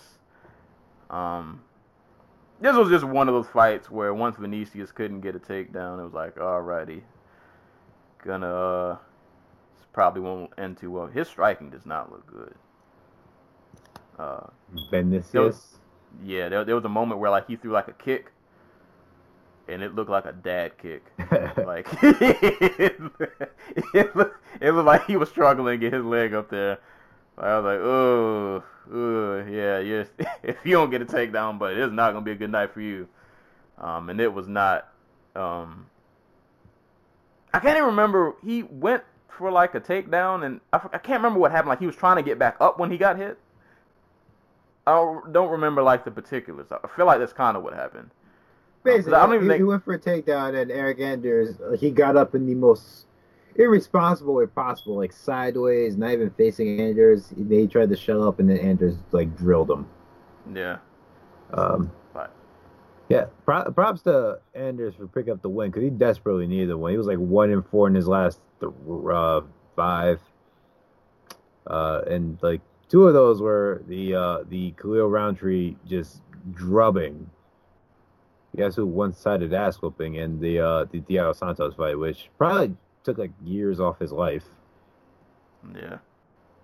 So he really needed that. And I'll say good on Anders. As much as I'm hard to root for him because he played football for Alabama. I hate Alabama.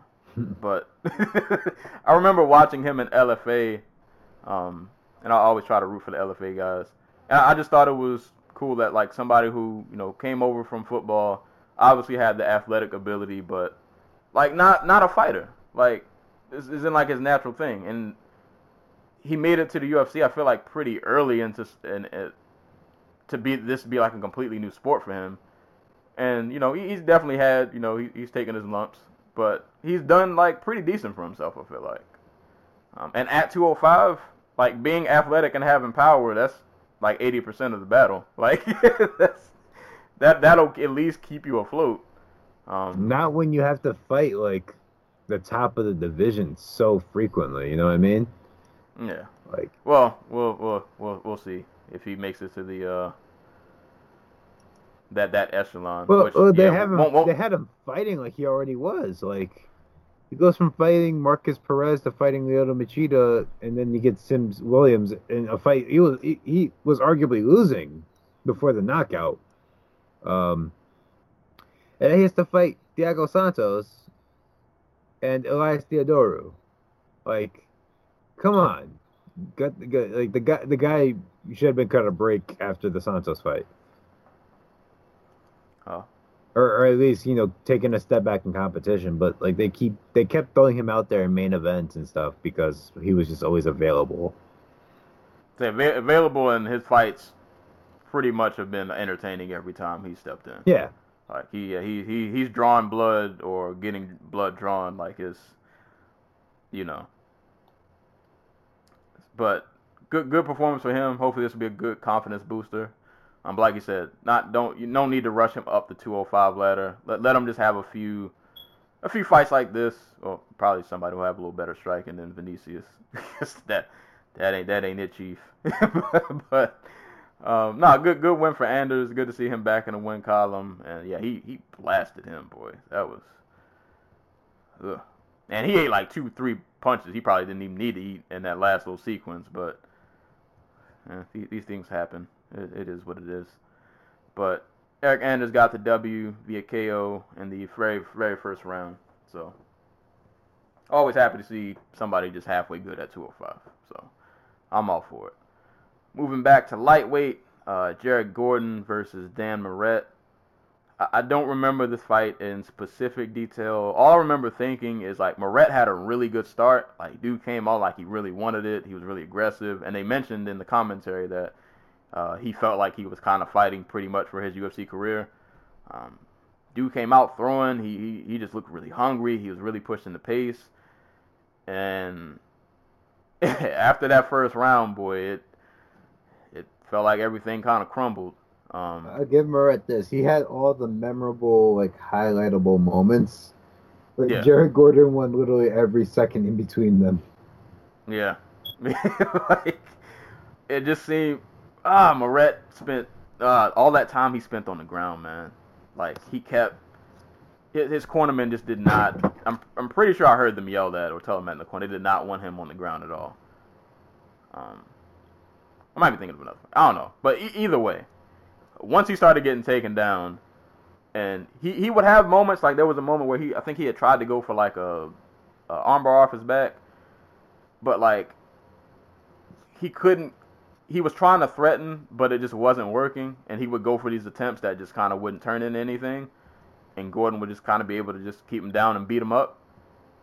But he would just it just seemed like he stayed on the ground, like he just, I don't know, I felt like he would have had a better chance if he just would have stayed on the feet, or just mixed it up a little more. I just felt like he spent a lot of time on the ground, and most of the time he was on the ground, it wasn't in his favor. Like, he was getting beat up, you know, spending more time getting out of bad spots than like mounting your own offense. And yeah, after that first round, like Gordon just kind of took over, and I felt bad for Moret because I felt like he had a really good thing going, and like you said, he had most of the memorable moments, but you know, you got to have more than a highlight reel to, you know, those little in-between moments count. And Gordon, like you said, he won the in-between moments. So Yep, just better overall grappler, wrestler. I don't remember a whole lot of this fight on the feet. I remember Moret finding some success in the first round, but that was like basically it. And anytime he like you mentioned that armbar he went for before, like that immediately got used against him because Jerry Gordon was able to use that armbar attempt to pass. Yep. So like, it's one of those things where like you want to put on a big performance. I know Moret was fighting at home. He felt like he was like fighting for his job, but like you got to fight in a way that's the most likely way to get you the win. And maybe this wasn't his mind. Maybe he was like, I'm not going to out wrestle this guy. I'm not going to outstrike him or I'm not going to be able to keep him on the feet. So I might as well just play around on the ground with him, try to like get a reversal and maybe get to his back and get like a rear naked choke or something. But yeah, no, it was not. It was a Jerry Gordon fight. Like, he was able to grind out and nullify all of Moret's offense to the point where it got him the win. Yeah, pretty much. Not a fun fight, but not like a ton to really dive into. But you know, real talk. Quick, after the fight where Jerry Gordon's giving his whole, like, a few years ago, I was like ODing in a hotel room in like Queens, New York, or whatever. And he's like, I know a lot of you guys shot up before you came to the fight tonight. And you hear the one guy just audibly go, woo! Right after he said that. It's just like, wow. Like, he was trying to have a good, sincere moment. Like, it wasn't loud or anything. If you weren't listening, you like really close, you might have missed it. But there was definitely a guy who started cheering.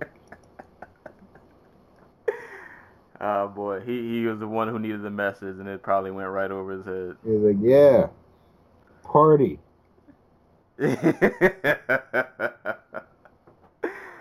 Oh man, that's why. But shout outs to Jared Gordon. Good solid win for him at lightweight. Moving on down to 205, Daucha Lungiambula versus Dequan Townsend. So I didn't rewatch this fight, and Don't need to. when it happened, I don't remember what I was doing. I think I was eating. So like I caught bits and pieces of this, but I didn't go back and rewatch it. All I remember is in the beginning. I remember everybody on commentary losing their mind when like Dequan threw a jab that was apparently really fast. That was Bisbee. Yeah, I was like really confused. I'm like, that's not. I mean, it was a nice quick jab, but it wasn't the quickest one I've ever seen. was really confused for a second. Yeah, they were going off. Saquon. But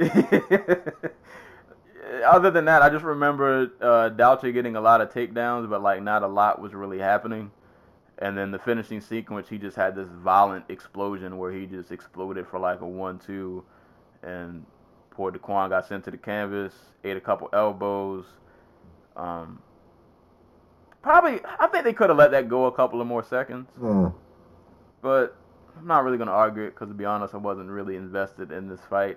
I would have said, I think they could have gave Daquan a little more time. Because I don't think he was, like, out. He was just in a really bad spot. And he did eat a couple of consecutive elbows. But they could have gave him maybe 2 to 3 more seconds, see if he could have got out of there. But, you know, it is what it is. From what I heard from Doucha, he's, judo champ from wherever he's from, I want to say. He's from the Congo. I didn't know that about him. Like I haven't like looked I didn't look a whole bunch into him, but I know him from EFC.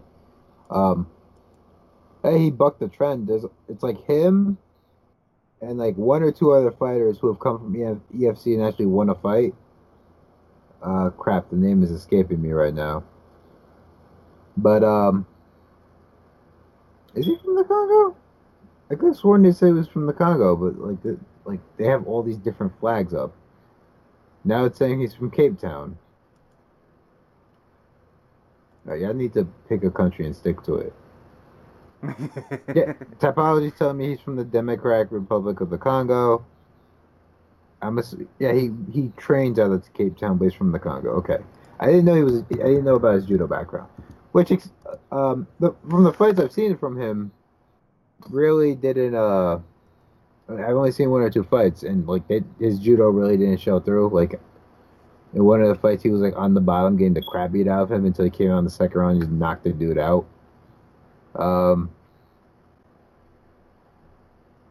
Props to him.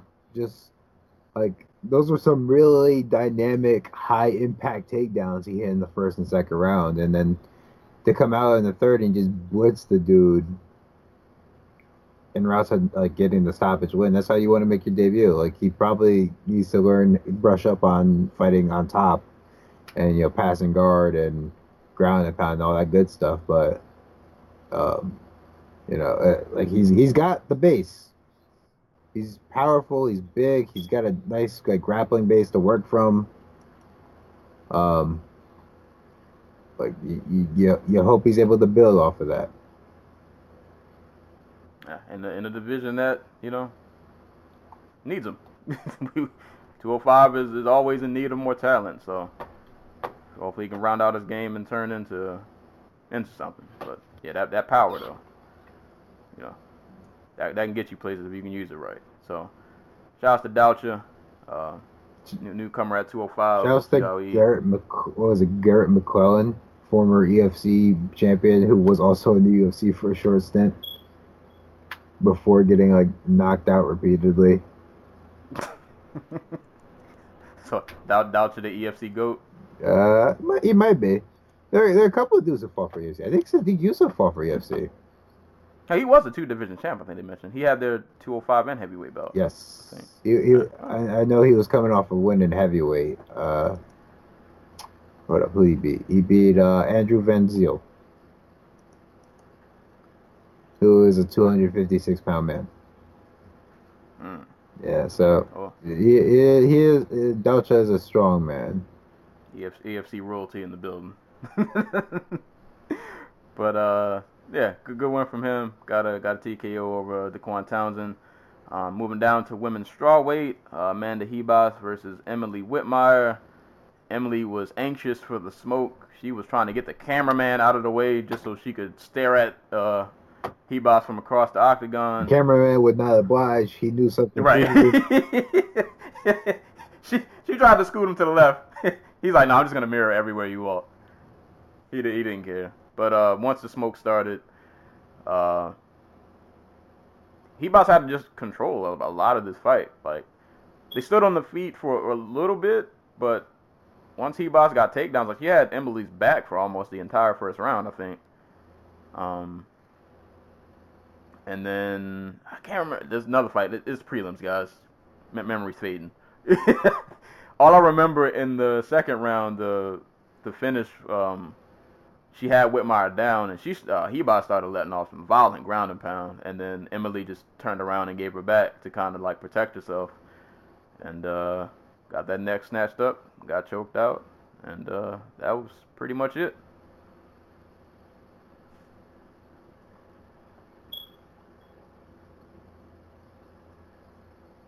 Oh, sorry. Yeah, no. Evas was just a stronger, more athletic woman. This is actually her returning off of 2 years of suspension. This is her UFC debut, but prior, who was she supposed to fight? I feel like it was some. Was it like KGB Lee or something? She was supposed to fight, and then like it fell through because she failed the USADA test. And then it turned out that her test like did the it was like accidental exposure or some shit like that. Yeah, like wow. So go USADA. Yeah. So she was supposed to fight Juliana Lima, back in 2017. That ended up not happening because of the USADA violation. So she's actually been waiting for 2 years to make her debut, and she looked really good. She's still only 25 years old, so 2 years is nothing. Really. And from what I can tell, she's really put the work in. She did not need to showcase her striking a whole lot, but she looked good in the brief 10-15 seconds we saw her light up Whitmire at the start of the second round. I'm a little worried about how she fights off her back, because when Whitmire was able to reverse position with Ribas on her back, she was able to get on top, and she just kind of chilled out there for 45 seconds to a minute.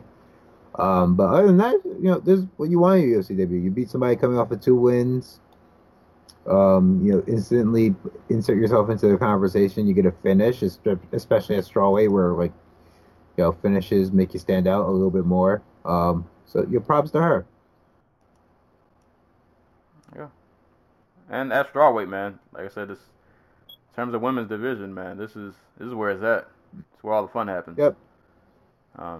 So we'll see if she can add her name to that list of fighters who can make their way up the rankings, become somebody. But great debut for Ribas. Glad she's just able to get a win after that USADA nonsense. That's kind of crazy that you had to take 2 years off and then come to find out it wasn't even really it wasn't even really your fault. That's not another story for another day. But moving on to the last fight of the evening, which was the first fight of the evening. Indeed. Kicked off with the heavyweights, which that's a gamble, boy. You never know. Kicking off a card with a heavyweight is a crap shot. But we got Maurice Green versus Junior Albini. Maurice Green, former gory fighter, which just tickles me pink every time I say it. It was fun heavyweight fisticuffs. I enjoyed it. Heavyweight fights, I have to lower my bar of expectations.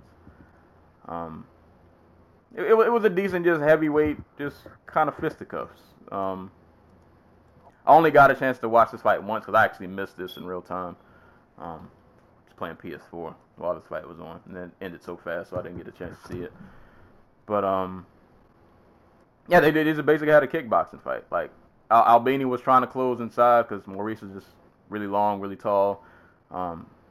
Albini caught him with a couple of good shots. There was a moment where Green had rocked Albini, and then he went in for the finish, and then Albini clipped him, and then he had to back off for a second.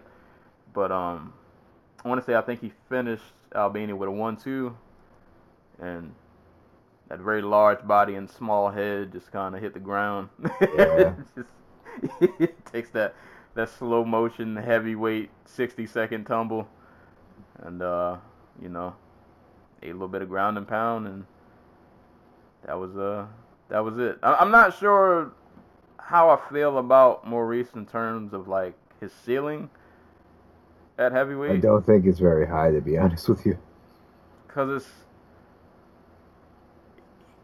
he looked good.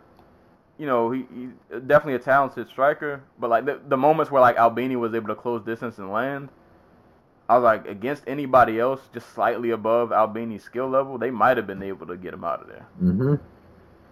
Or at least put him in a lot more trouble than he was in, even though he got rocked like once. But, I mean, dude, he's a solid striker. You know, he can get off some good combinations, some good leg kicks. Obviously a nice little 1-2. But I feel like he doesn't have, like a lot of heavyweights have that one shot kind of kill power. Right. And he as a heavyweight, he doesn't really have that. His is more of an accumulation. I can just overwhelm you with strikes and technique. But, you know, so he has to be really careful about picking his shots and not getting put in bad spots, because he can't just rely on his power to really put somebody out. He has to get a string of combinations going, whereas a lot of other heavyweights they might not even be as talented as him on the feet, but they can just kind of wing one off, and if it lands flush, they can just kind of end it. But no, solid win nonetheless. You know, a nice heavyweight fisticuffs. You know, Maurice Green got a striking off. He does. That's his bread and butter. That's what he did. So I ain't mad at it. Do what works. I think 3-0 in the UFC. You can't really, talk shit. I don't think his ceiling's all that high. But this is heavyweight. You still make a good career for yourself. As a curtain jerker, or just as an action fighter. So like I said, you can't really knock the guy too much. But Junior Albini, man, just 1-4 in the UFC. 3 finish losses. All of them not great for him. Like they were in performances where like, oh, he lost a war. It's just like, oh no, he just lost in the first round, or he gets Ezekiel choked or something. Like they really put him in that Andrei Arlovsky fight way too soon. Like he beat Timothy Johnson on. Well, it was a really nice combination, and like it was a really good story. Albini was like, my kid has to play with shampoo bottles for toys because I can't afford toys, and now I get paid for the first time ever doing this UFC or MMA stuff. But like, dude needed to step back in the worst way possible after that Arlovsky fight, and then they just threw him Olenek, and he finally gets a step back, and he just can't buy himself a win. He just keeps getting knocked out. It might be time to let him go. Yeah. Like, and I hate to say that because the guy obviously was in a vulnerable spot before the UFC. He still might be financially, but like for his own good and his own development, like maybe. Yeah, I mean, it's not like his career is over. Like you could, maybe UFC career, but you could go around to another regional promotion, just somewhere else where the competition isn't as high. Get a few wins, just develop your skill set. Dude, like there's more spots now than ever to just like, okay, especially if you're a heavyweight, dude. If you're a heavyweight and you got to win in the UFC, there are a lot of places that'll take you. Like you can go fight in Russia, you can go fight in one of the PFL tournaments. You can go fight in like the Middle East if that's what you want to do.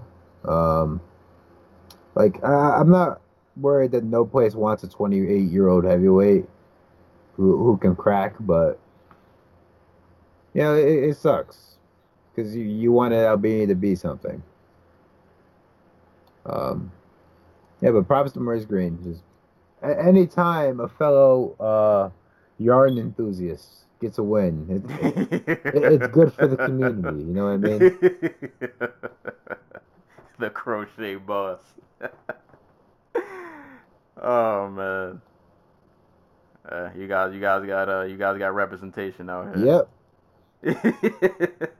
And good to get a win in front of his kids. He had like his wife and kids out there, so that's always a good thing. Get the win in front of the fam. Makes the dinner conversation a little easier.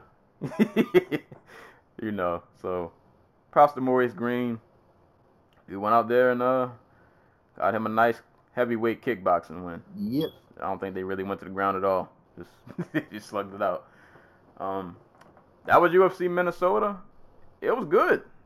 It was a really good. It was fun. Yeah.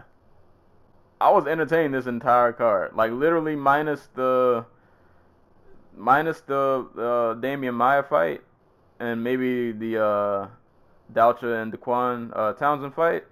The rest of this was just quality, entertaining violence all throughout. Maybe not in terms of big names, but got good performances, got some great finishes. Benavidez showed out. I didn't want to see Dos Santos die. That kind of hurt my feelings, but these things happen. But Drew Dober had a good performance. Hamo showed out. Eric Anders got a win. Like it was a good night. It was a really good night. Yep. And now you know who's probably going to fight Stipe for the title, regardless of what happens in August. Right. Because yeah, because there's literally nobody else left. Goddamn. Probably was best that Ngannou did win, because I want to see JDS and Stipe 3? Yeah. That's not your jam, bro? No, I'm good. Dude, I'm looking at the rankings right now. It's just like, it's kind of sad. Like, Curtis Blades is the only other. Like, hold on, let me see if any of these other dudes are coming off a win. Like Derek Lewis coming off a loss to JDS. Alistair Overeem, is he coming off a win, or is he not falling the minute? Or he's got a couple back-to-back wins, Pavlovich and Olenek. So I guess he's in title contention now. I guess, because why not? He's got a fight lined up. Volkov was canceled. Okay. Alexander Volkov coming off that loss to Lewis. Yeah.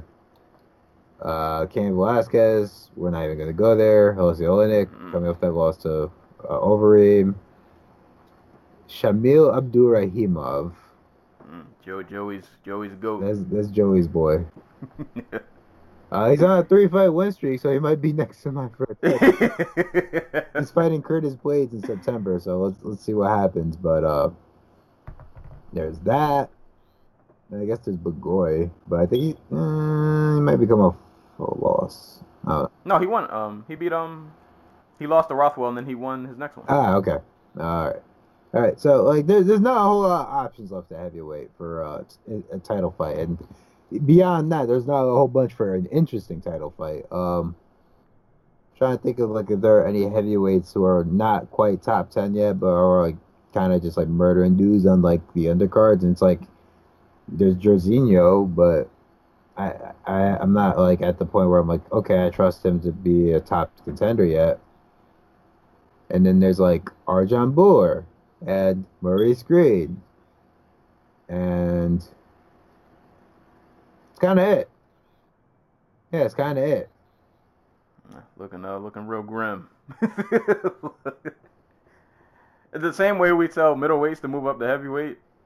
Any 205ers you think should just like, you know what, man? We got Ron Bader out here holding heavyweight titles, albeit that's Bellator, but. Hey, let me see like heavyweight real quick. I think Gus would be good at heavyweight. I think he could get away with running away from guys because just nobody be able to catch him. Because they're not gonna run after him. Exactly. Gus, obviously Jones, obviously DC, because they still have him ranked at 205 for some reason. I'd like to see Johnny Walker at heavyweight just for shits and giggles, because if he's too fast and powerful for these 205ers, like, you're telling me he couldn't flying knee like Marcin Tybura into oblivion? Like, really? Right. Oh man. Well, yeah. Heavyweights. It's heavyweight. What can you say? Just the very top is good. Like literally, like the top 2 to 3, maybe 4, and then you got a couple of guys who are like good at they're good, thing. But yeah, they're good, but like they've kind of, some of them have had their shot already, and it's like you're probably not really gonna win a title. And then after that, it's just you don't know what you're looking at. It's a lot of old dads and confusion. It's yeah. But That was UFC Minnesota. It was a really dope card on ESPN. So if you have the chance to go back and watch it, I would. I'm sorry. Definitely. Wait, what? What? So I'm looking at the heavyweight rankings, and I'm like, oh, whatever happened to that dude who hit that omoplata in that fight? And I looked up what happened to him. So I'm going to just read you what the little note here says. On January 29th, 2019, Adam Wojciechowski, I should be able to pronounce this. I live in a Polish town. Wieczorek, an avowed supporter of Ruch Chorzawa's soccer team, was arrested by Polish police among one of the 10 suspects in a group of football hooligans named Psycho Fans associated with the football team Ruch Chorzawa's fan movement during a raid by an anti-terrorism forces accused of alleged participation in organized crime, kidnapping, drug trafficking, assault, and robbery. Jesus Christ. How did we not catch this? Or did we? You know what? That actually does sound... I feel like that's something I saw and, like, kind of just... That actually does sound vaguely familiar. Was this, like, a thing that happened, like... Is this the same, like, bus that called, Mamed Khalidov? I don't know. See, I gotta get better at writing these things down. That does sound familiar. I think I saw that headline and I just kind of like, what is this craziness? And I just kind of kept going on about my day. See, I do remember them pulling Adam from the UFC weigh-in because they said there was like a threat. Jeez. Ugh. Well, I think when like an MMA fighter gets caught up in something, it's never like... It's like they don't get caught up in like normal things. They always have to go like the extra mile. Like... Like, it has to be something just really bizarre. Like, how did you even get caught up in this? Dude, like, the combat sports world is full of just people, like, who you just, if you're just like a normal dude, you probably just don't want to be associated with. Like, I go back and I look at pictures of Mike Tyson in, like, the 90s, and he's just surrounded by, like, all these, like, big-time drug dealers who are just mooching off him. Like, you got the dude who shot, like, there's a picture of Mike Tyson with the dude who shot 50 Cent, visiting him in jail. Like, the dude for, what's his name, Hanmo. Like, he's like, yeah, no, that's one of Mike Tyson's like, yeah, no, that's one of my best friends. He's one of the drug dealers who didn't try to take money off of me. Like, he's out here hanging out with, like, Haitian Jack and, like, the dude who's like an A&R at Def Jam. What's his name? Jimmy Iovine. There we go. And it's just like, oh, okay, this is just how the combat sports world rolls. Like, if you're in like Dagestan, you get to hang out with Kadyrov. If you're in Poland, you get drawn in by the Eastern Mafia. Like, it just happens. Everybody's got to find their in crowd. I mean, GSP's out here partying with like Toronto kingpins and like doing like coke off of like marble counters and shit. Hey man, it just is what it is. Gotta do something in retirement. Yeah. He was doing the show when he was in the UFC. Gotta live it up. I mean, hey man, he said that life was stressful. He had to decompress. Coke off a marble top, I guess. It's, you know, it's some form of stress relief. Yeah, MMA headlines are just wild. But yeah, that's all we got in terms of fights. Upcoming next week, we will have Jones and Santos. I actually need to finish my write-up of this. Or I say finish, I need to start. Probably work on that today. But anywho, UFC 239, that'll be next week, July 6th. We got John Jones, obviously, versus Thiago Santos. Amanda Nunes versus Holly Holm. Ben Askren versus Jorge Masvidal. Luke Rockhold will be making his 205 debut against Jan Blachowicz. Gilbert Melendez will finally fight Arnold Allen after like 5 years. They didn't get Marlon Vera a replacement fight, did they, for Sean O'Malley? I'm not sure if they did. They haven't gotten one yet, as far as I can tell. That sucks. I really was looking forward to seeing him. But we also have Song Yadong and Alejandro Perez, Michael Chiesa versus Diego Sanchez in a 2010 fight. Pretty solid card. I will definitely be watching this. I want to see Santos pull this off. I don't know what his chances are. I feel like to beat Jones at this point, you can't outsmart him. You're not going to outpoint him. Just go wild, man. Just go crazy. Yeah, just go buck wild. Just throw hands until your arms just can't anymore. And just hope one of them lands. Because I think if he catches Jones, I think he can put him out. Dude, I think he can put anybody out. He has that kind of power. But he has to land. So that fight's just probably going to have my heart racing the entire time. Definitely looking forward to it.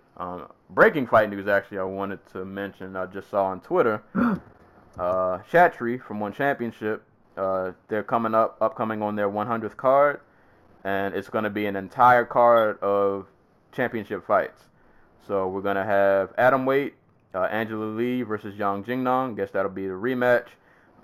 At light heavyweight, you're going to have Ong Lasong versus Brandon Vera.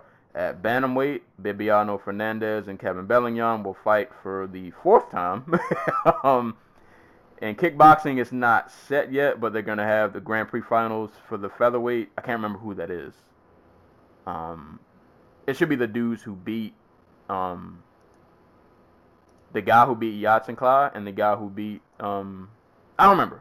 Don't quote me on that. But it's the Grand Prix featherweight world championship for the kickboxing. And then they're gonna have the Grand Prix finals for the flyweight and lightweight tournament, which we've been watching pretty much all year. And then they're gonna have super fights. So they don't have the names listed yet. But they'll have, it looks like, 4 fights of Shudo champions versus Pancrase champions. So that's going to be on One Championship's 100th card. Don't know when that is. Don't have a date. Literally just saw this on Twitter like a couple seconds ago. But that sounds like fun. Yeah. That sounds like a lot of fun. We can say what we want about One Championship in terms of nobody knows what they're doing with this TNT deal, and they mentioned that they have 80,000 champions a card, but they put on good fights. 80 cards in 2019, brother, or 2020. Yeah. It's gonna be amazing. Yeah. But nah, man, they put on some great. They put on good fights. Like, regardless of what goes outside of the organization, the actual fights are always amazing. So definitely looking forward to that. And that is pretty much all I have for today's episode. So I guess we can go ahead and close this out with parting shots and shout-outs. Didn't really write any down. I don't know. Shout outs to NBA free agency. Everybody's on the move. Derrick Rose is going to Detroit, it looks like. Kemba Walker's going to Boston. Nikola Mirotic said peace out. He's going back to Europe. Yeah, I was like, apparently dude was like going to make like $50 million playing in the NBA, and he was just like, fuck yeah, I'm gonna go back to Spain. Yeah, dude, just, hey man. Go where your heart is, I guess. Yeah. Peace out. Yeah, good right. He was a solid player, dude. He just left. Shout outs to NBA free agency. It's been fun to watch. Shout outs to Madlib and Freddie Gibbs for this Bandana album that I think I've listened to like 3 times already. I'm not even really a big Freddie Gibbs fan, but I've really been enjoying this album. So I will give them a shout out, and if you're a hip hop fan, go listen to that. That album is hard. That joint is. Yeah, it's really good. Yeah, that album is fire. That's the Madlib who made all the beats on an iPad. Right. that is insane. Like, that is super insane. But yeah, man, that album's really good. So definitely shout outs to Freddie Gibbs and Madlib. Yeah, I think that's it. I don't know if I have any shots. Normally for shots, I just go to ESPN and see what athlete or somebody made me angry. But I never write my shots down. And shout outs to women's soccer. How dare you? They That was my shout. Oh, sorry. Step on my toes, why don't you? Yeah. No, I'll let you do yours. You probably know more about it than I do. That just randomly popped up in my head. I really don't. Just shouts to the U.S. women's soccer team. Megan Rapinoe, best American player ever. Deal with it. So shouts to her. I don't really think I have another shout out. I'm hurt. What? To piggyback, to one championship. Lowen Tynes had to pull out. Had a back injury. Oh, sad. This is on Chatry's page on Facebook. This was actually posted on June 10th, so I'm kind of late to the party. But that sucks. That sucks. But anywho, yeah. So that's all we got, I guess. You have any other shout outs? Nah, I think I'm good. I'm missing somebody. I'm probably gonna hang up the call and like when we're done and be like, oh shit, I forgot about so and so. But would it be mean if I threw a shot, even though I didn't watch the debates, to that random lady who none of us know? She is an amazing Twitter follow. I have not followed. Can we talk about Marianne Williamson for a second? I'll let you talk, cause I didn't get to see it, but she is insane. Like, she is an anti-vax, essential oils peddling. Like, she's a crazy woman. I don't want this to be like, oh, she's all wacky and goofy and shit. Like, she should be nowhere near a presidential debate stage. But, oh my God. Like, if you want some good quality shit posting, just about random things in life, go and follow her fucking Twitter, because it is insane. Hold up. Well, I have a retweeted thread of some of her best tweets. Let's see. Yin is feminine, earth. Yang is masculine, sky. When God is seen as he, the soul is seen as she. Spirit archetype. Wait, just archetypes. Spirit impregnates soul. I have nothing. I have nothing. I'm afraid for the future. I'm very afraid for where we're going. You're a lamp. God is the electricity. You're a faucet. God is the water. You're a human. God is the divine within you. Allow the flow. Hashtag fall back. No, you can't. No, you can't do that. Your mind is like an airport, and you are the pilot. Rise above the clouds. Fly above the turbulence. Seek a smoother ride.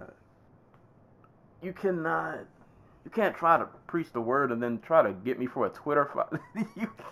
If you want a simple explanation for what's happening in America, watch Avatar again. Nobody's watching Avatar again. Nobody remembers what that movie was about. This week was 7 years prior to that last one, so all the films were good, but Avatar changed the world. He didn't win an Oscar tonight, but James Cameron deserves a Nobel Peace Prize. Hashtag fallback. Oh my God. This is 2010, by the way. Get her out of here. Avatar is the highest grossing movie ever, and I can't name one person who even remembers what this movie was about. It was about imperialism and nature and environmentalism, and none of the people in it acted like people. Yeah, that movie was visually amazing. Everything else kind of. Oh my God. When they go low, go to a higher frequency where they cannot touch you. MarianneForAmerica.com. I mean, I'll give her one thing. She's got a stick, and she's sticking to it. So I don't know if I can say I respect that. Guys, please don't vote for her. That's the moral of the story. We closing this out because we're actually on good time, and I'm not gonna allow her to drag us any longer. But that's it for today's episode, man. Go give UFC Minnesota a watch. Go check out that Cage Warriors card that I mentioned too, also. But that's all we got for today's episode, man. As always, you can give this podcast a listen on SoundCloud, iTunes, YouTube, Spotify, Google Play. Hit us up on social media at the Dojo Talk Podcast Facebook page, as well as the Instagram page. Send questions to dojotalkpodcast@yahoo.com. Follow me on Twitter as well as Twitch at Serial Sensei. And you can buy my book, The Outlaw Chronicles, on Amazon for the very low price of 99 cents for digital and $8.99 for physical if you want physical copies. That's all we got for today's episode. Thank you guys for listening. And as always, anytime people are being punched and or kicked in the face, we will be there to talk about it. And until next time, we will catch you guys later.